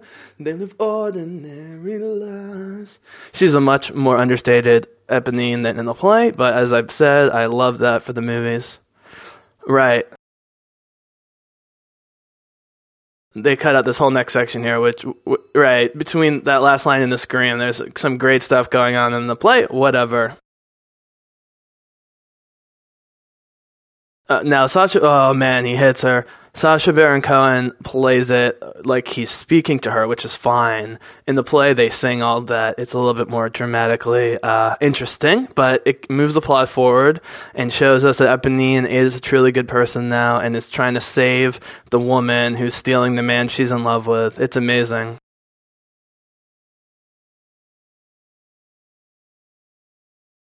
So it's interesting to think what Cosette's reaction would be. There's the candlesticks. What her reaction would be, if she hadn't met Marius. Like, she's just tired of moving all the time. It's implied it's about Marius. Oh, she leaves it in the door. Eponine takes it. Right, I always forget this. The handoff when Eponine dies. Spoiler alert. She withholds it from him. Here we go. This is one of the most heartbreaking tracks of all time, and just brilliant poetry. I mean, the way they shoot this, as great as this was in the play, this is Hollywood here. I don't know if Samantha Barks is going to stay on the theater scene or try and move into movies. She's certainly pretty enough to be in movies. I mean, if anything, they quote-unquote ugly her up a little bit, as I said, in terms of beautiful women to fit her character. You know, if she got to wear like what Cosette was wearing, I mean, who cares? I mean, look at her with the ring, just stunning. I like the darker complexions. I guess what I'm getting at. Right, so this is a brilliant... Right, no, so this is her narrative of what life would be like if she were with Marius. There's lights everywhere. It's all about light and darkness, this movie. Right, even the trees are full of starlight and darkness. Him and me, forever and forever. And here comes the music. Goes minor just briefly.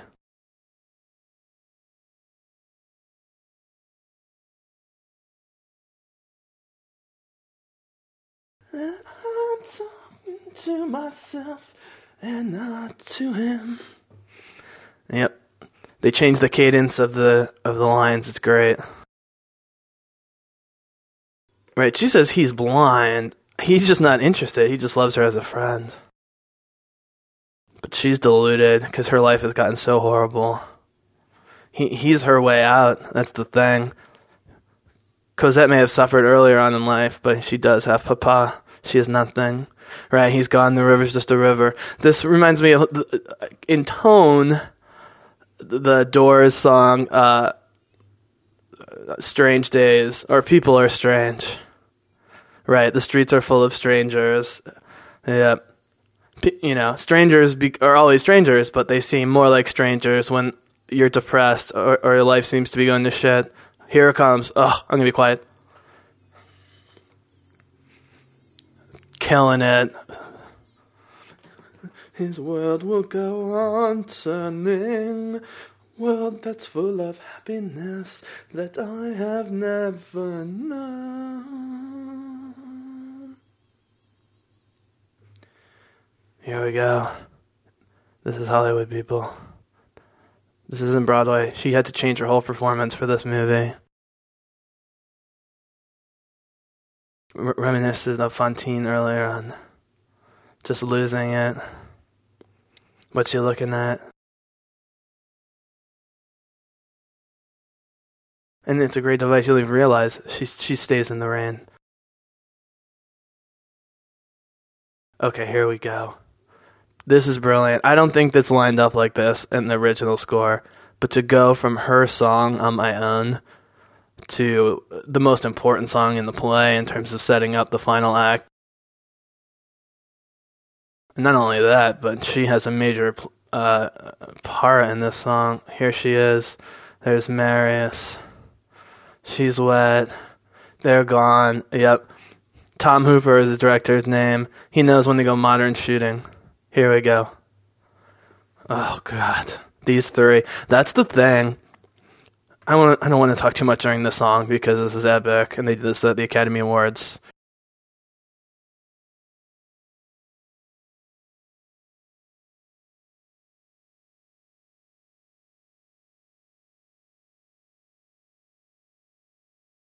Here we go. One day all on my own. You're going, what's she doing? Why is she wrapping herself? We know she's wet. She's getting ready for the revolution. It's the only way to be close to him. It's brilliant. These three. Life I might have known, and I swear I will be true, but he never saw me there. Here we go. Okay, her voice swells in the original soundtrack. Who cares? One more day before the storm. Oh, enjoy us. God, this is good. Barricades of freedom, when my brother's there, when the ranks begin to form, do I stay and do I dare?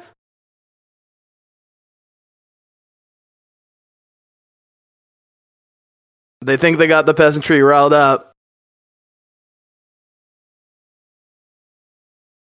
These cuts are so hard to do, musically and filmically. Here they are making shells. Yeah, he says they will wet themselves with blood. Yeah.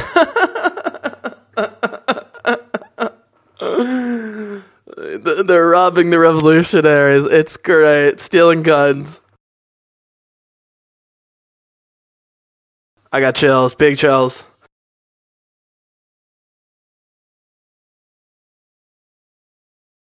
Oh, here he comes, baby. Cosette's gone. He's gonna go down fighting. My place is here. I fight with you. That red flag's important. At least in the play.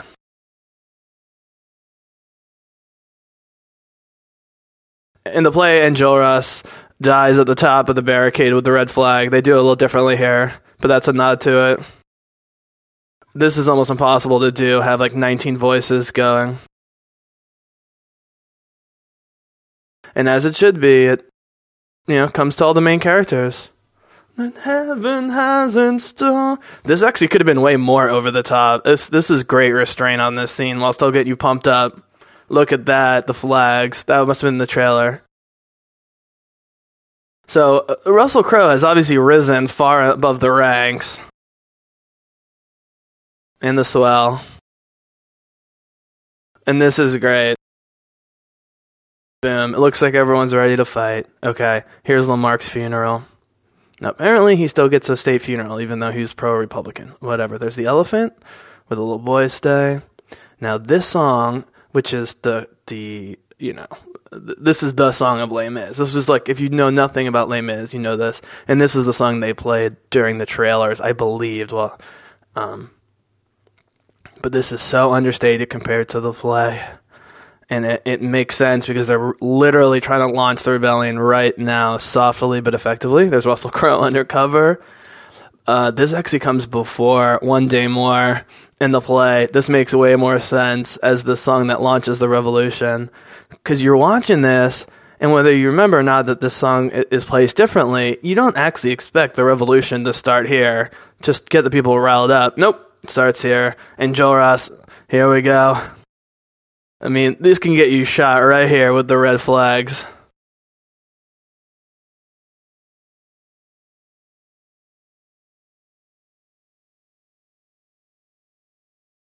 The theatrical recording of this song is a little bit more powerful, but it's meant to be a standalone song. Here, it's really meant to launch the final battles. So you slow it down a little bit and have people slowly start. There's Gavroche waving. I think they reuse that shot later. I've seen this a lot, at least a long time ago I did. There's Eponine. She wants to just be near Marius. Eponine, I'm sure, sympathizes with them. She's singing, but, Marius, there's the Gavroche shot again. Music of a people who will not be slaves again. When the beating of your heart echoes the beating of... they showed the elephant a couple times this is where, when we first moved to this time period, saw look down. Oh, this is great. This is where oh man. Boom. They're ready for it. Yeah. Oh, someone fired the first shot. Right, they kill an innocent woman. I mean, they really try and sell in both play and movie that these guys have a chance to at least fight for a few days. And with the old school muskets, it takes a while to refire, so you have to have multiple weapons or people handing you weapons. Oh man, Enjolras in his red jacket is beautiful.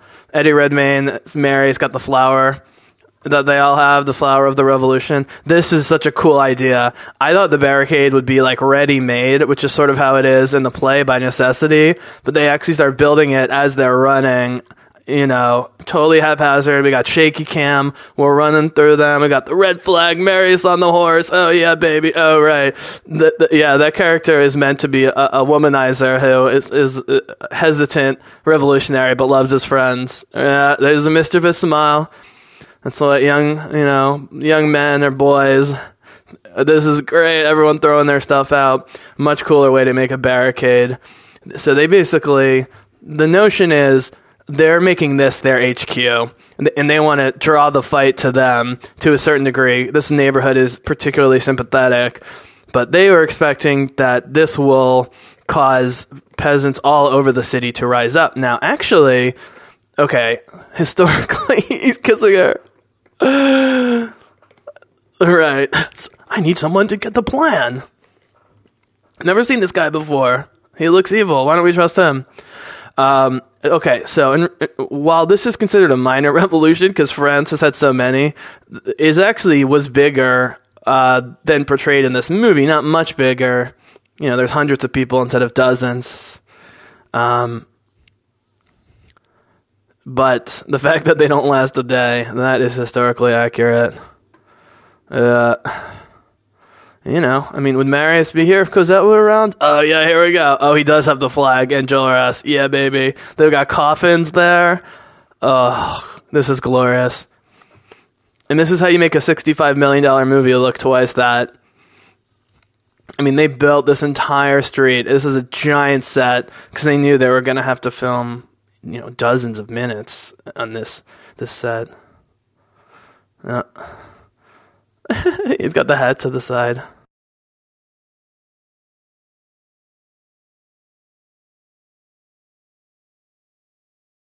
Right, so why doesn't Eponine recognize him? Or where is Eponine? He seemed to be openly a constable before. There's a lot of conceits with Javert, but they're all character stuff, so you roll with them. Right, okay, so how does Eponine not recognize him from when he busted up her parents, the Thénardiers?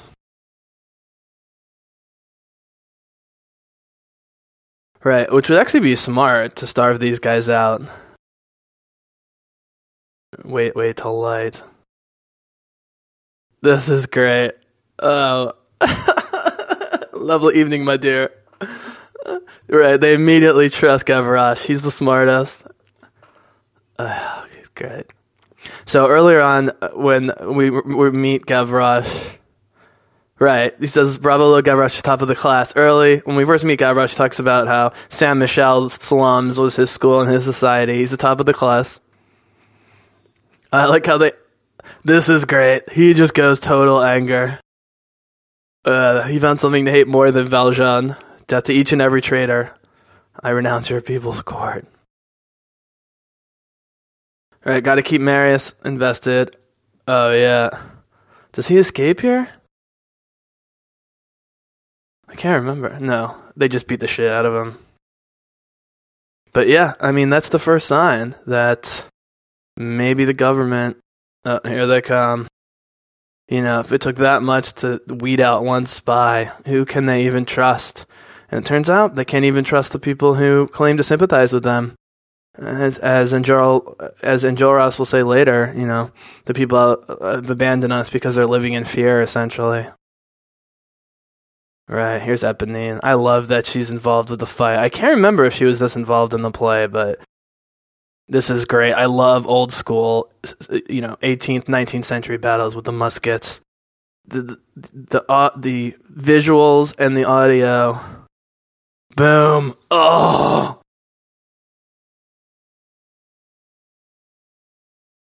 They're trying to surround them. Or they're already over the barricades. They're just starting. Amazing. I don't know what these schoolboys thought they were going to do. Oh, Eddie Redmayne kills him at point blank range in the chest.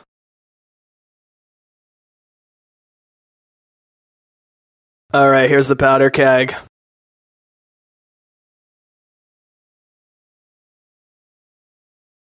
Uh-oh. Boom. Eponine pulls the gun right into her chest. This definitely didn't happen. I don't believe in the play. The suicide bomb threat.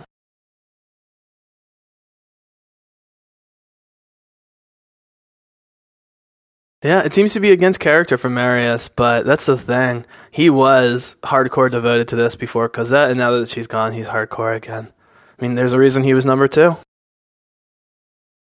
The only reason he's not number 1 is because Enjolras is just a little bit more, charismatic from a revolutionary standpoint, probably tactically superior.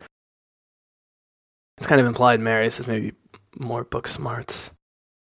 Oh, right, gives him Cosette's notes. Yeah, this is a track that I wouldn't always listen to when I was younger, but these two... And here's what's great about this track. There's almost no music. Just some piano.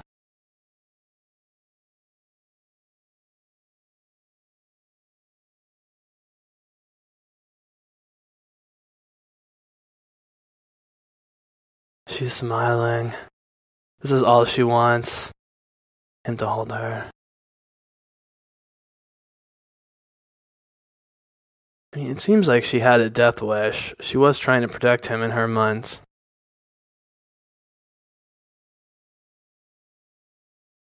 Okay, so they have 2 cameras for this. This look and this one. One on each character. I think this is an enclosed set where they did record. It just seems too organic. And if you can get a couple boom mics in there and some ambient sound, and you block out all external sounds, and they probably have an earpiece in on the side we can't see with the music playing.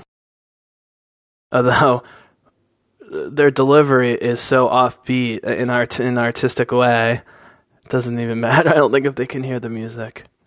All right, this is the duet she was hoping for. This harmony is extremely difficult. I mean, yeah, that's the thing. It's hard for me to listen to this just because it's so sad when I'm just listening to the soundtrack. But when you watch it on screen, you just can't take your eyes off these 2 amazing young actors. So as I keep trying to get to, as much as I love the big 3 for the first part of the movie, with Hugh Jackman, Russell Crowe, and Anne Hathaway, it's the little 3 of, or the small big 3. Oh, Gavroche is crying. It's the young 3 of these 2, of Marius, Samantha Barks as Eponine, and Amanda Seyfried as Cosette, that for me really make the movie. Not because I don't love the performances of those older great actors, because I didn't really know any of these 3 well. I mean, I knew nothing of any of them other than Seyfried. I think was in Mean Girls and may have seen her in a couple other movies. But, when you're a kid, it's the revolution stuff that you really are all about. And you still have, Javert and Jean Valjean extremely active. Yeah. Yeah. Oh, here's foreshadowing. All right, you stay away. No way Gavroche is staying away. And the great thing is, Gavroche would have given it to him even without money, but he knew he would give him money. Oh. All right. God. Forgot about this. I have chills. Because he's reading it with such passion. He can sense the true passion, love. I mean, that's the thing. He and Fantine are the only ones who truly love Cosette until now. He's the third.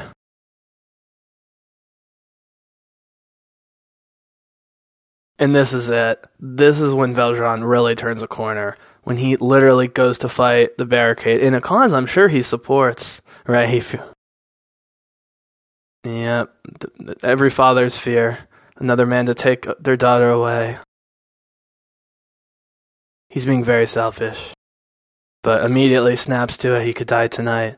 And although I think he probably supports this cause from an ideological standpoint, obviously, he mostly's been trying to just protect Cosette. But now he needs to make sure he knows these boys are going to die. Oh, that's right. He sneaks in. This is great.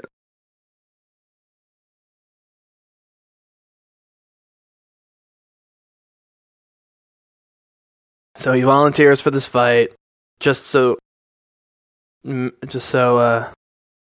Marius can hopefully survive with his protection. Oh, there's Russell Crowe. All right, and they needed him to kill a sniper to prove he was on the right side. And Gavroche says, I know him. Now, in the book, Gavroche is the son of the Thénardiers with Eponine. They don't explore that in the play, and they made the right choice in not exploring that in the movie. We don't need 2 kids of the Thenardier's, and Gavroche is such a compelling character without needing to be related to them. In fact, it works better for him to be a pure orphan. Alright, yeah. This is it. After everything, Valjean finally has a chance to just kill this guy. You know. He won't kill an unarmed man, though. Yeah, he's not the Wolverine. Oh, that's right, he takes him out back, so they think he's gonna dispose of him there.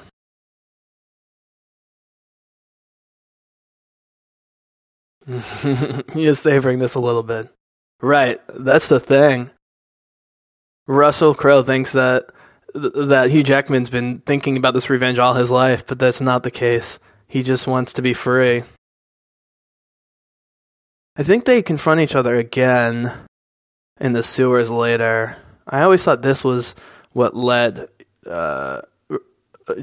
Javert to commit suicide. Yeah, that's the thing. Once a thief, always a thief. It's like it's genetic. He thinks Valjean's still angling for something.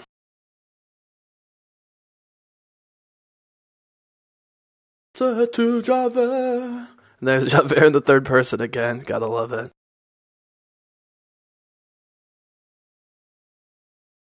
Yep. Always been wrong.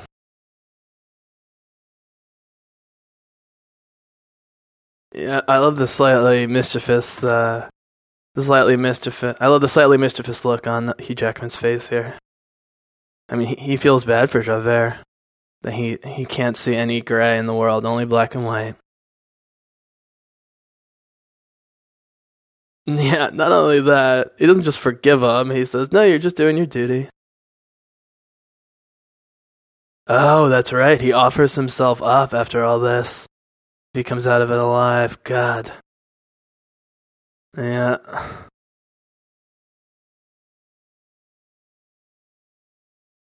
Yeah, I think they do meet in the sewers later. But this is the first. Javert's almost like an animal. You know, he's like an animal being chased. Who's not being chased, but because he's an animal, thinks he's being chased. If that makes sense. Had to really prove multiple times that he would.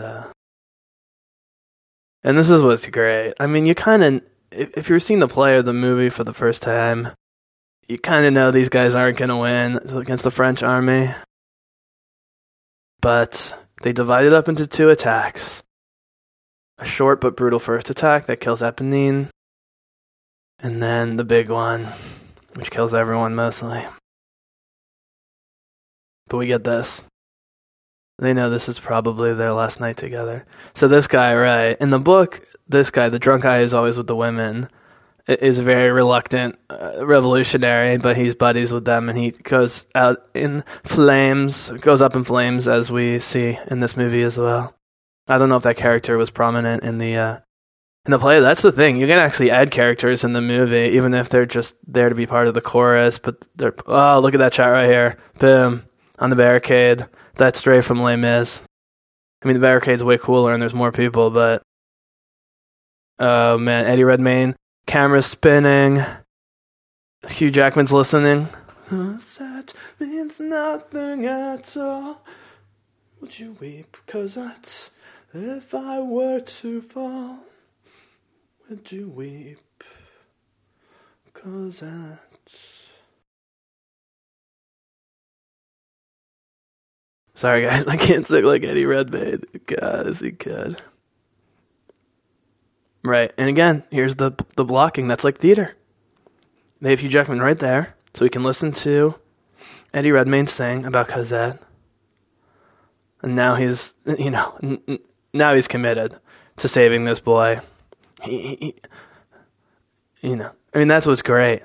I mean, you can't just buy the love at first sight between Cosette and Marius. You have to buy his buying their romance. But he sees how heroic, Eddie Redmayne is. I mean, you don't need to say everything. These are rich schoolboys. They mention that they're rich schoolboys. So this rich schoolboy not only loves his daughter, let her go, is fighting a hopeless battle for ideals of a better France, which Valjean also believes in. He just has to avoid conflict, or has had to up till now, because of all of his demons and Javert. But this is an inspired performance of Bring Him Home. This is the closest he gets to the, original Valjean, who played the bishop earlier. Not in terms of skill, but in terms of the quality of the voice. He's like the son I might have known. God had granted me a son. Right, it's like his connection to Cosette. He just has a sense about young people. Yep. Right, how soon they fly. He's coming to terms not just with helping Marius, but with letting go of Cosette, and that not only has he been selfish, but that, he's kind of old. I think he's at least in his 40s, if not 50s, in terms of the timeline of the story. But yeah, he's blessing this kid, and it's great. He's giving him a benediction of a religious nature, but he's physically going to save this boy. And again, the strength comes in. Eddie Redmayne isn't a huge dude, but to carry him through the sewers for hours and hours, as we'll see. Yeah, look at the looks on Hugh Jackman's face. He's having minor revelations throughout this song. This isn't I had a revelation, I'm going to sing about it for 4 minutes. No. He's thinking about what he's singing. This is an inner monologue that he's singing. He's still trying to figure out the consequences. Right, and here it is. Here's the conclusion. If I die, let me die.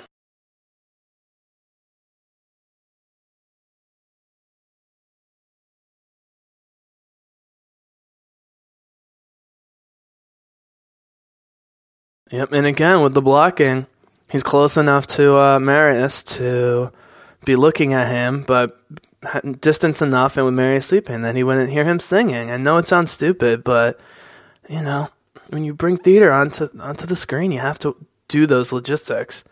You couldn't have him just, sitting right next to the sleeping Eddie Redmayne.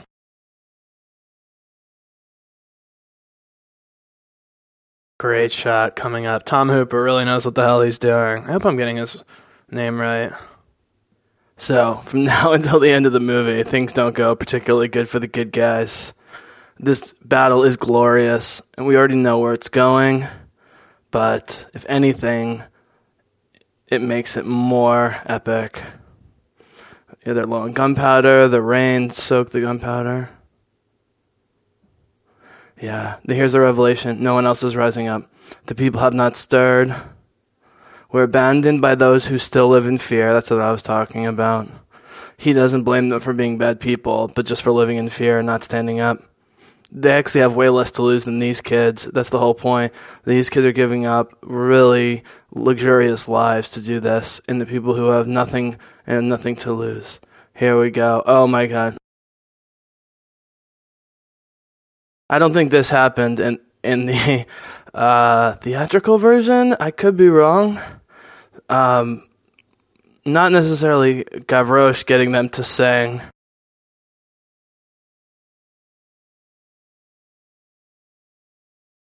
But what's about to happen with Gavroche coming up? We need more, right? Need more ammunition. Gavroche says, okay, they need more ammunition. I'm going to help. Right, and so they cut this out of the early version with Javert, and you're going, you can't, the little people bit by Gavroche you can't get rid of. Nope. They bring it back in an even more tragic way. They miss on the first one. He's smiling, Gavroche. Yeah, he knows they're all going to die. Gavroche is the smartest. He's going to give up now with a symbolic gesture. They're going after him. That's how much they love him. Boom. Oh, they hit him. It's so horrifying. I like that they did the death differently in, both theater and movie. It's equally horrifying. Oh. That's it. That's it. He gave his life, and now these guys are going to fight with an even more reckless abandon than was possible. They let him take him away. That's interesting. I guess because they're not going for ammunition, which is what he was going for. Here we go. You the barricades, listen to this. People of Paris sleep in their beds. They changed the words for this. I wouldn't have done it. Who cares? No chance at all. Finally hear from one of the bad guys of the Parisian army. So this is the army now. They had to call in the army because the National Guard couldn't handle it. Or I'm sorry, because the city guard couldn't handle it. They called the National Guard, I believe. Make them pay through the nose. Yeah, they're still grieving Gavroche. And this is important. Let others rise to take our place. And this is the one uplifting thing from a political standpoint you can take from this movie, is that when Hugo Weaving wrote about this 30 years later, it's had an indelible effect on our society and European literary history and politics. This is great. This is great. And this was so brilliant is in most movies you need more money, but this is how it is in the play. It's just a handful of schoolboys. And that's all you want. Boom. So not clear why they can hold the barricade more than the night before where they held it for about 3 seconds. Oh, has Eddie Redmayne been hit already? Oh, here come the cannons. I'm going to turn this up. Hope it doesn't bleed over.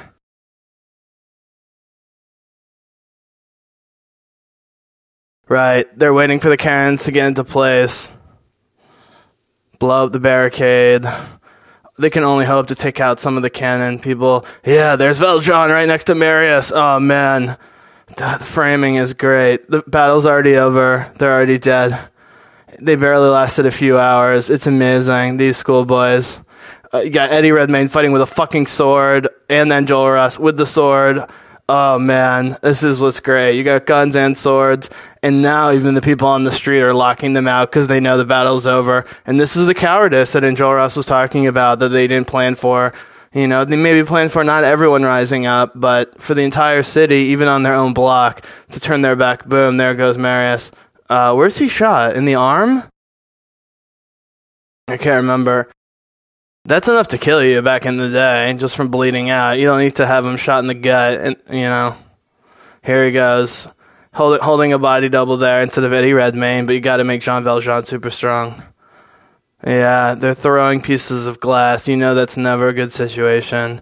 Oh, do they shoot through the ceiling here? I always forget this. Couldn't do this in the play, but it's exactly what you would do in real life if you were one of them. Up, there's a leading to the sewers. Oh, that's a nice little cut there. Get him right in the sewer hole. Man, that's the thing. As I mentioned, this... Okay, here we go. Here's the drunk guy who in the book is a reluctant revolutionary standing with his brother, both getting killed. He's got the red flag. Oh, you know what? I was wrong. It's not on the barricade, but Enjolras does in fact die with the red flag. The blood everywhere. What a waste. What a waste of everybody. I'm not saying they shouldn't have done it. It was poorly planned. They way overestimated. And here's the thing. Here's the political thing. Oh, here's all the dead bodies. Not sure what Javert's looking for. And there's Gavroche. Oh, is this his turning here? Looking at Gavroche dead? And seeing what they did? I love this. You don't get this in the play. And here's also Crow not saying anything with his face. Look at this. I totally forgot about this. I have total chills. I don't care that this is in the play. He gives his medal to Gavroche for his bravery. That's the thing. And that is why Javert ultimately unravels, is because there is a tiny spark in his soul that he's just been repressing his whole life. Now the camera's spinning, like his head. You know, it's not that many people dead for what it is, but it's enough to set him off. Oh, here he goes into the sewers.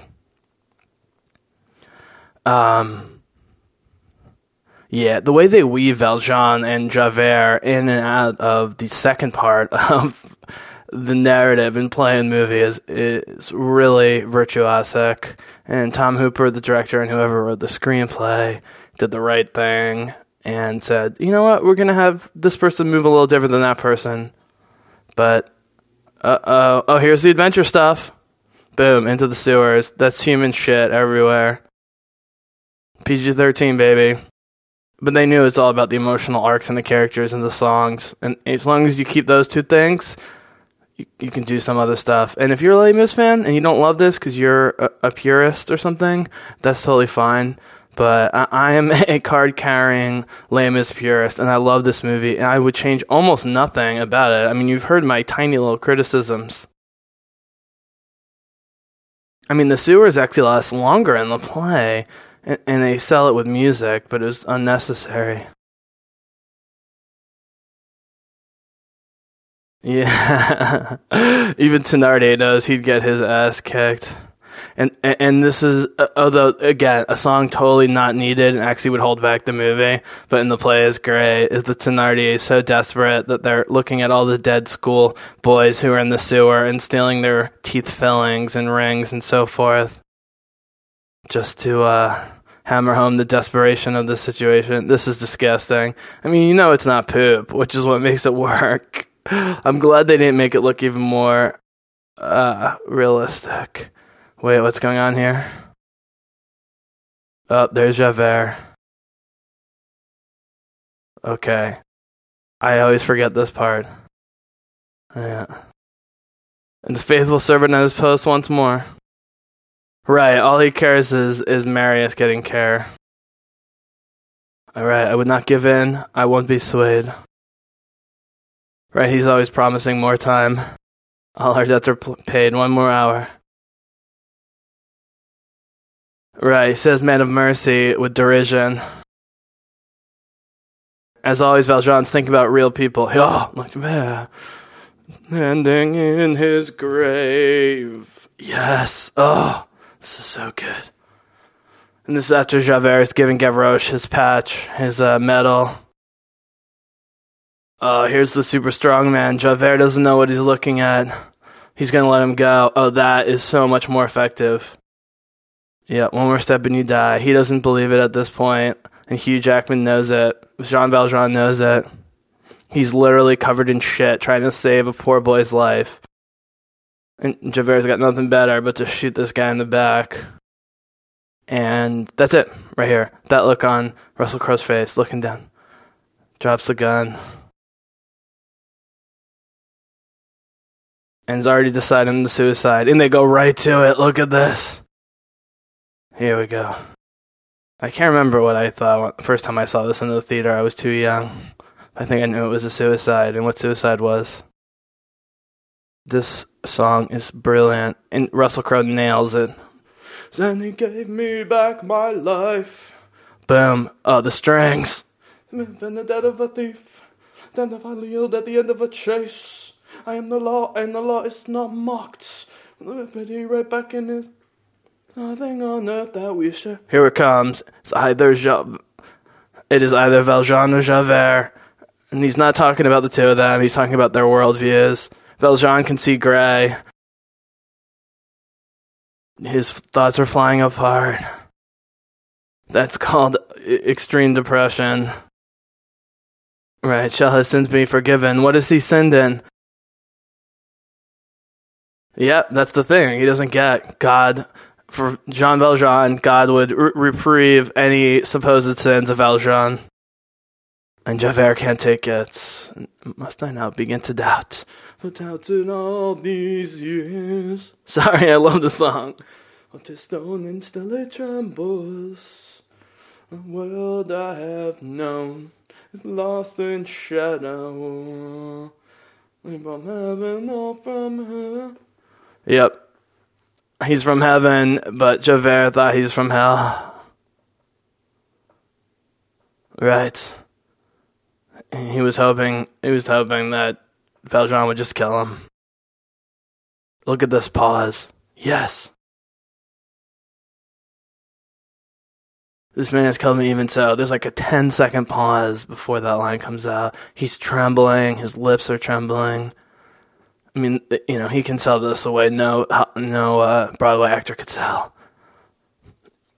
And we got the camera right in on him. Foggy background. Could be a set. Live performance. I don't know. Right here. Nope. seamless. Uh-oh. Horns are sounding demonic. There's nowhere I can turn. Here I go, people. No way to go on.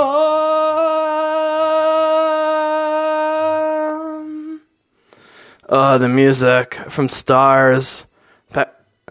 Drops off, boom. Do they show it? Yeah. I was actually thinking about this scene listening to the soundtrack the other day, which made me want to do this commentary, which was that I would have just seeing him fall forward and have the music swell. Don't have to actually see him die, but that's Hollywood. Oh, here's Eddie Redmayne coming back to life. So the turning song is much longer and cooler in the play. What these women are singing.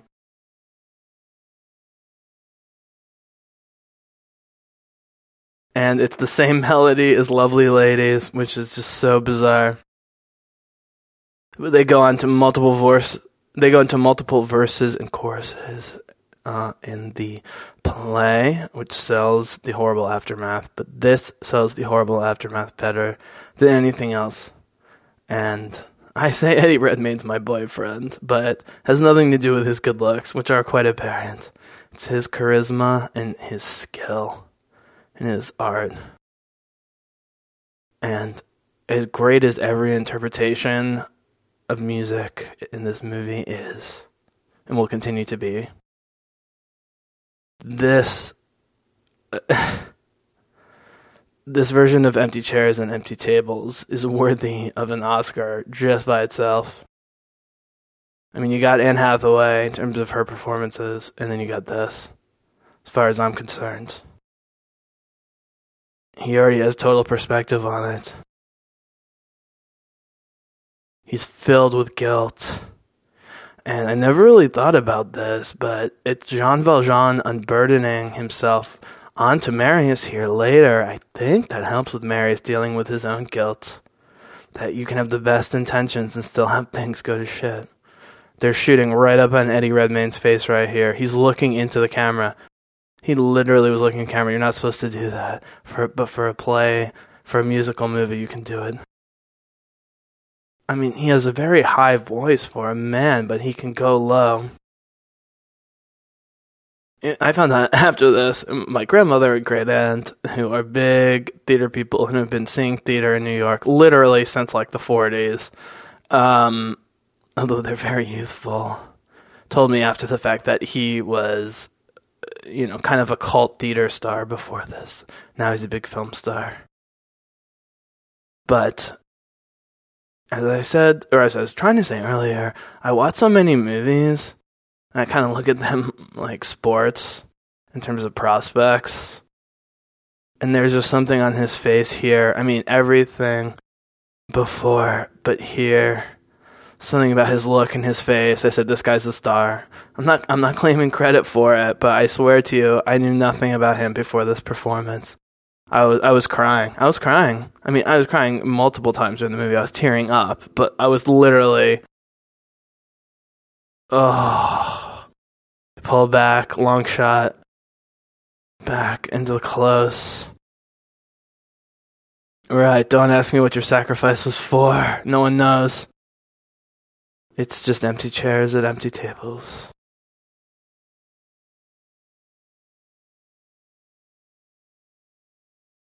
Where my friends will sing no more.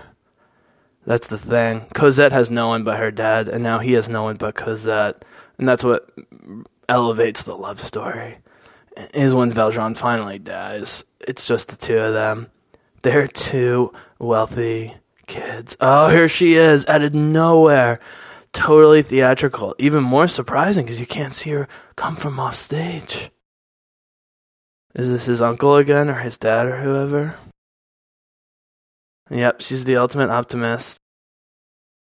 The worst is over. Right, don't think about it, Marius. Think about me. Yep, Valjean's taking it all in. He's got PTSD, as anyone would.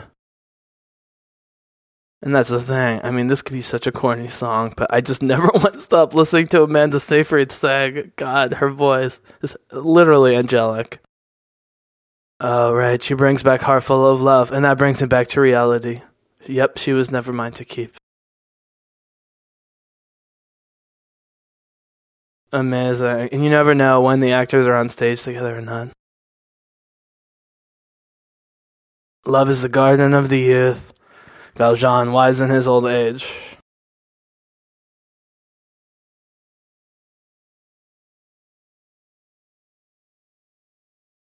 How his father, uncle's taking him back.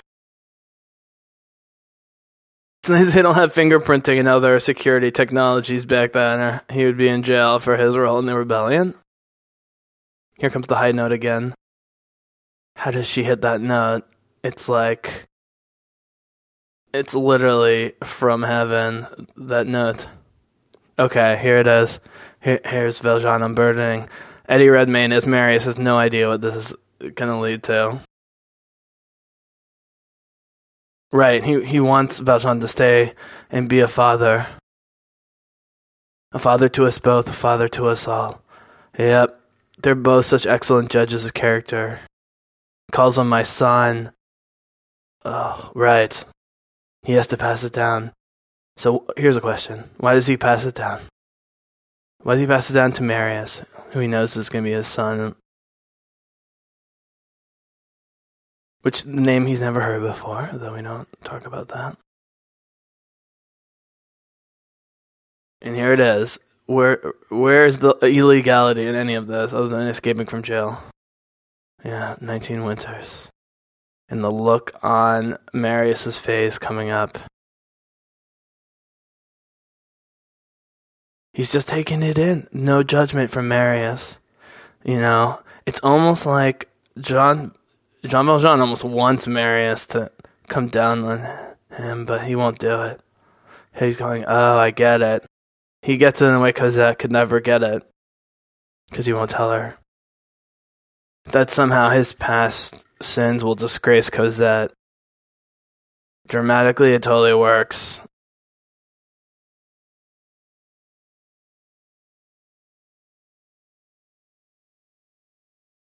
Okay, here comes the most understated line ever. You're Jean Valjean. That's who you are. Yeah, he doesn't care about the past. Yeah. Does he go away and then come away? I think he does leave, but then he eventually comes back. They find him. This is a very cowardly act by Valjean, actually. He knows it's going to break her heart, even though she has Marius. For the sake of Cosette. That is the most badass delivery. Yeah. He's not happy about all this. He wants him to stay and tell Cosette, but he's saying, alright, for the sake of Cosette, I'll let you go. Eddie Redmayne, just killing it. That's the thing. We knew Hugh Jackman, Anne Hathaway, and Russell Crowe were brilliant. So to see the little three, I was like, oh, them is... And see, this is all epilogue, but if you've seen the play, this is as important as anything else that's gone on, you know. It's the thing. It's a climax that just starts in the beginning and never ends. And it's almost like a sexual experience, as lame as. You gotta do the whole thing, go through all the motions. And sometimes the middle's the best, sometimes the end's the best. Right, and now he has, as I mentioned before, Valjean unburdening himself to Marius helps give Marius strength, actually. And because of his leaving, it has the effect of Marius really gaining his confidence back. So, you know, it's early 1800s France. You know, women aren't going to be super empowered. What are you going to do? And the Thénardiers are sneaking in. This was definitely in the play. I'm not sure to what extent. Oh, man. This is so great. He's swinging her around. The Thénardiers are acting like they're upper class. And again, this is a class thing. I mean, they're horrific people, but if they were good poor people, they could never get into this thing. Oh, he knows who they are. Yeah, I can't remember how Marius knows.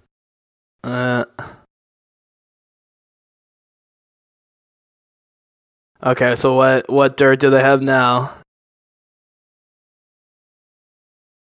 Oh, he knows where Valjean is. Yeah, this is actually their redemption in a weird way.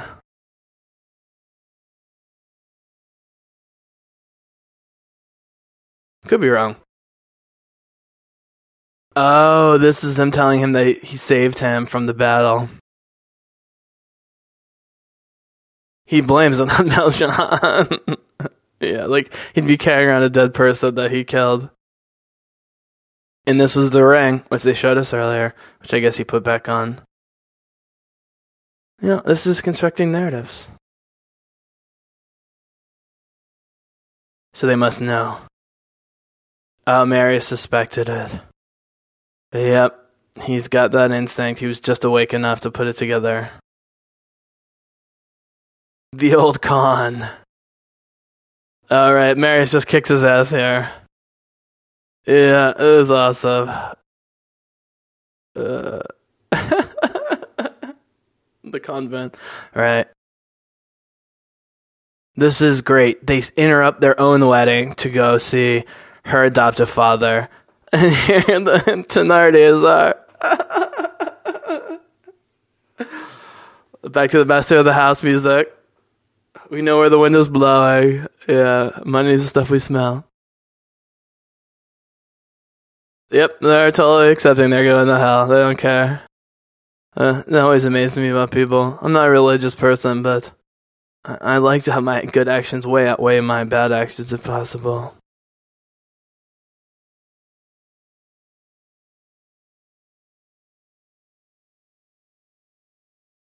Yeah.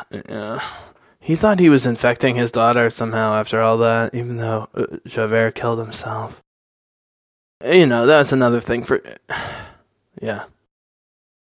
I'll stop dwelling on Javert's obsession with Valjean, because that's the whole point.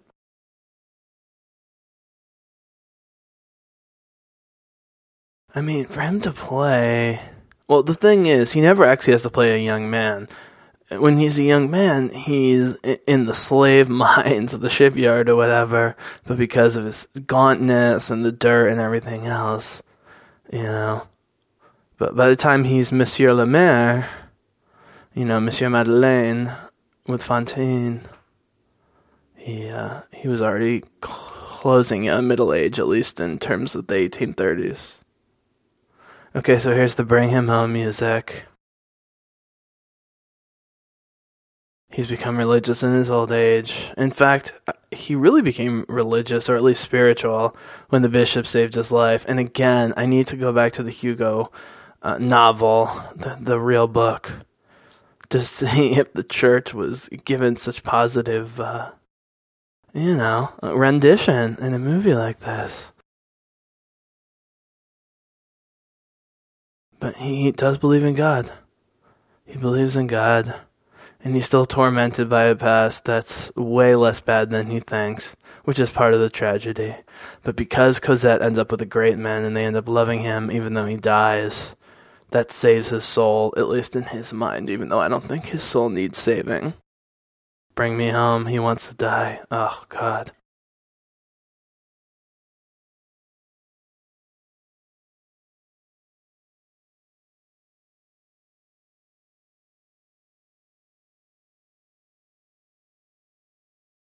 So Fantine definitely comes back in his visions. Oh man, look at Anne Hathaway, just stunning. And she got the short hair too, which is totally the right choice. You raise my child in love. She's the best of my life, and you will be with God. Yeah, it's a spiritual play. It's a spiritual play and movie. It's amazing. It totally believes in the power of benediction and of your soul being saved. Oh, here we go. Yeah, exactly. If I were her, I'd be feeling the same way. Why did you go away, Papa? Forgiven now. She said nothing to forgive. Oh, look at her. Oh, God, she does look like an angel. Right. Marius thinks he owes him more for saving his life. Valjean would do it 1,000 times. He would give his life. He thought he was going to. Right, and for Cosette to have saved him. Oh man, I'm tearing up right now. I might start crying the last few minutes here, people. I'm just warning you. Whew.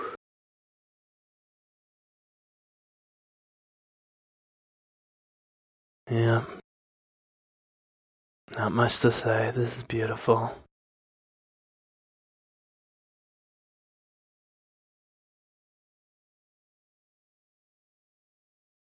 Yeah, everything you need to say is on Hugh Jackman's face.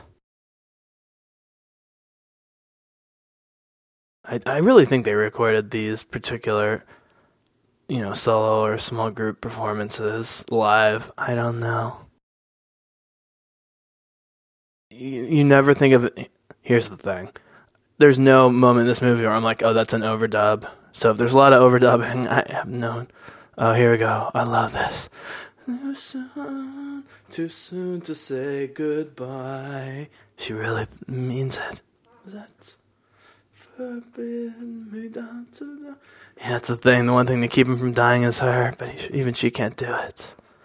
He says, I'll obey.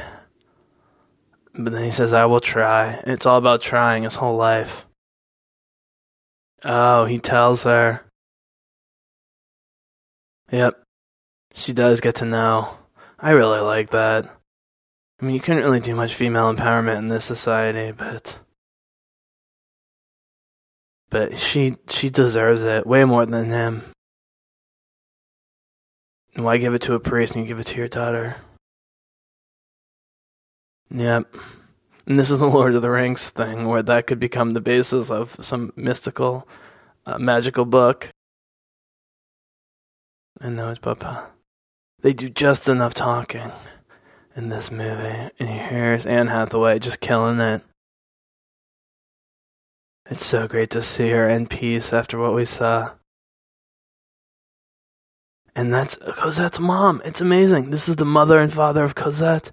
Cosette doesn't even know what's happening. I mean, yeah, this movie definitely believes in heaven. We'll see that soon. Right. All of the lying was just to cover up a sin that wasn't a sin. Oh, he dies. Oh no. Oh my god, look at Amanda Seyfried. Just killing it. Oh man, I'm tearing up.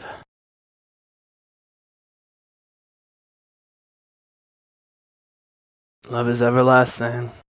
Just like God. Here comes the chorus. Yeah, here comes the bishop who was Valjean back in the day.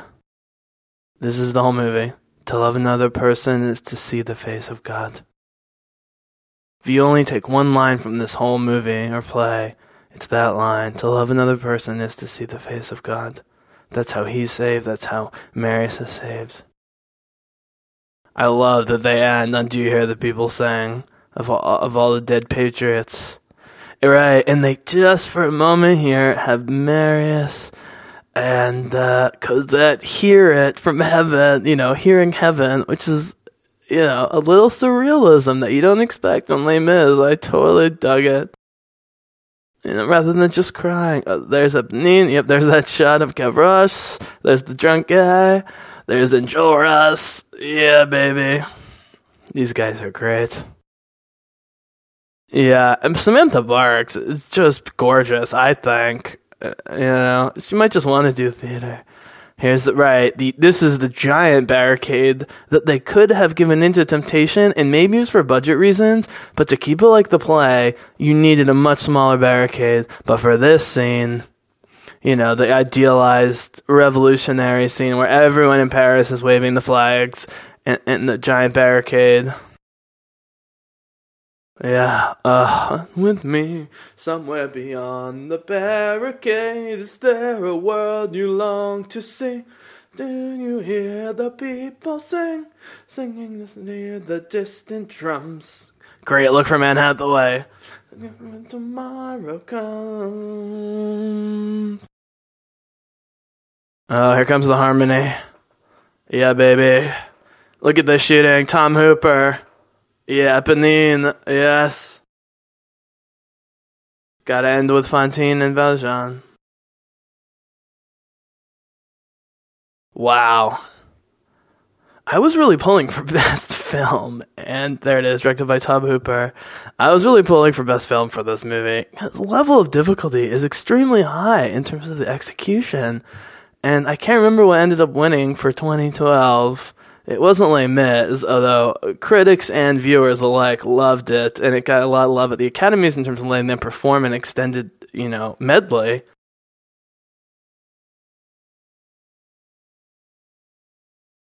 Oh, yeah. And the barricades of freedom. They're playing One Day More as the credits roll. Amanda Seyfried, can't say enough about the little three. Eddie Redmayne, my boyfriend. Aaron Tveit, supposedly a great guy. Played Enjolras and nailed it. Samantha Barks owns, Eponine. Like, why even try? Why even try? Honestly, as much as I love Eddie Redmayne, Samantha Barks is Eponine in this movie. I don't know who you replace her with. It's such a subtle but important role. With Helena Bonham Carter and Sacha Baron Cohen, they get the special guest appearances. Even though they were way more than guests.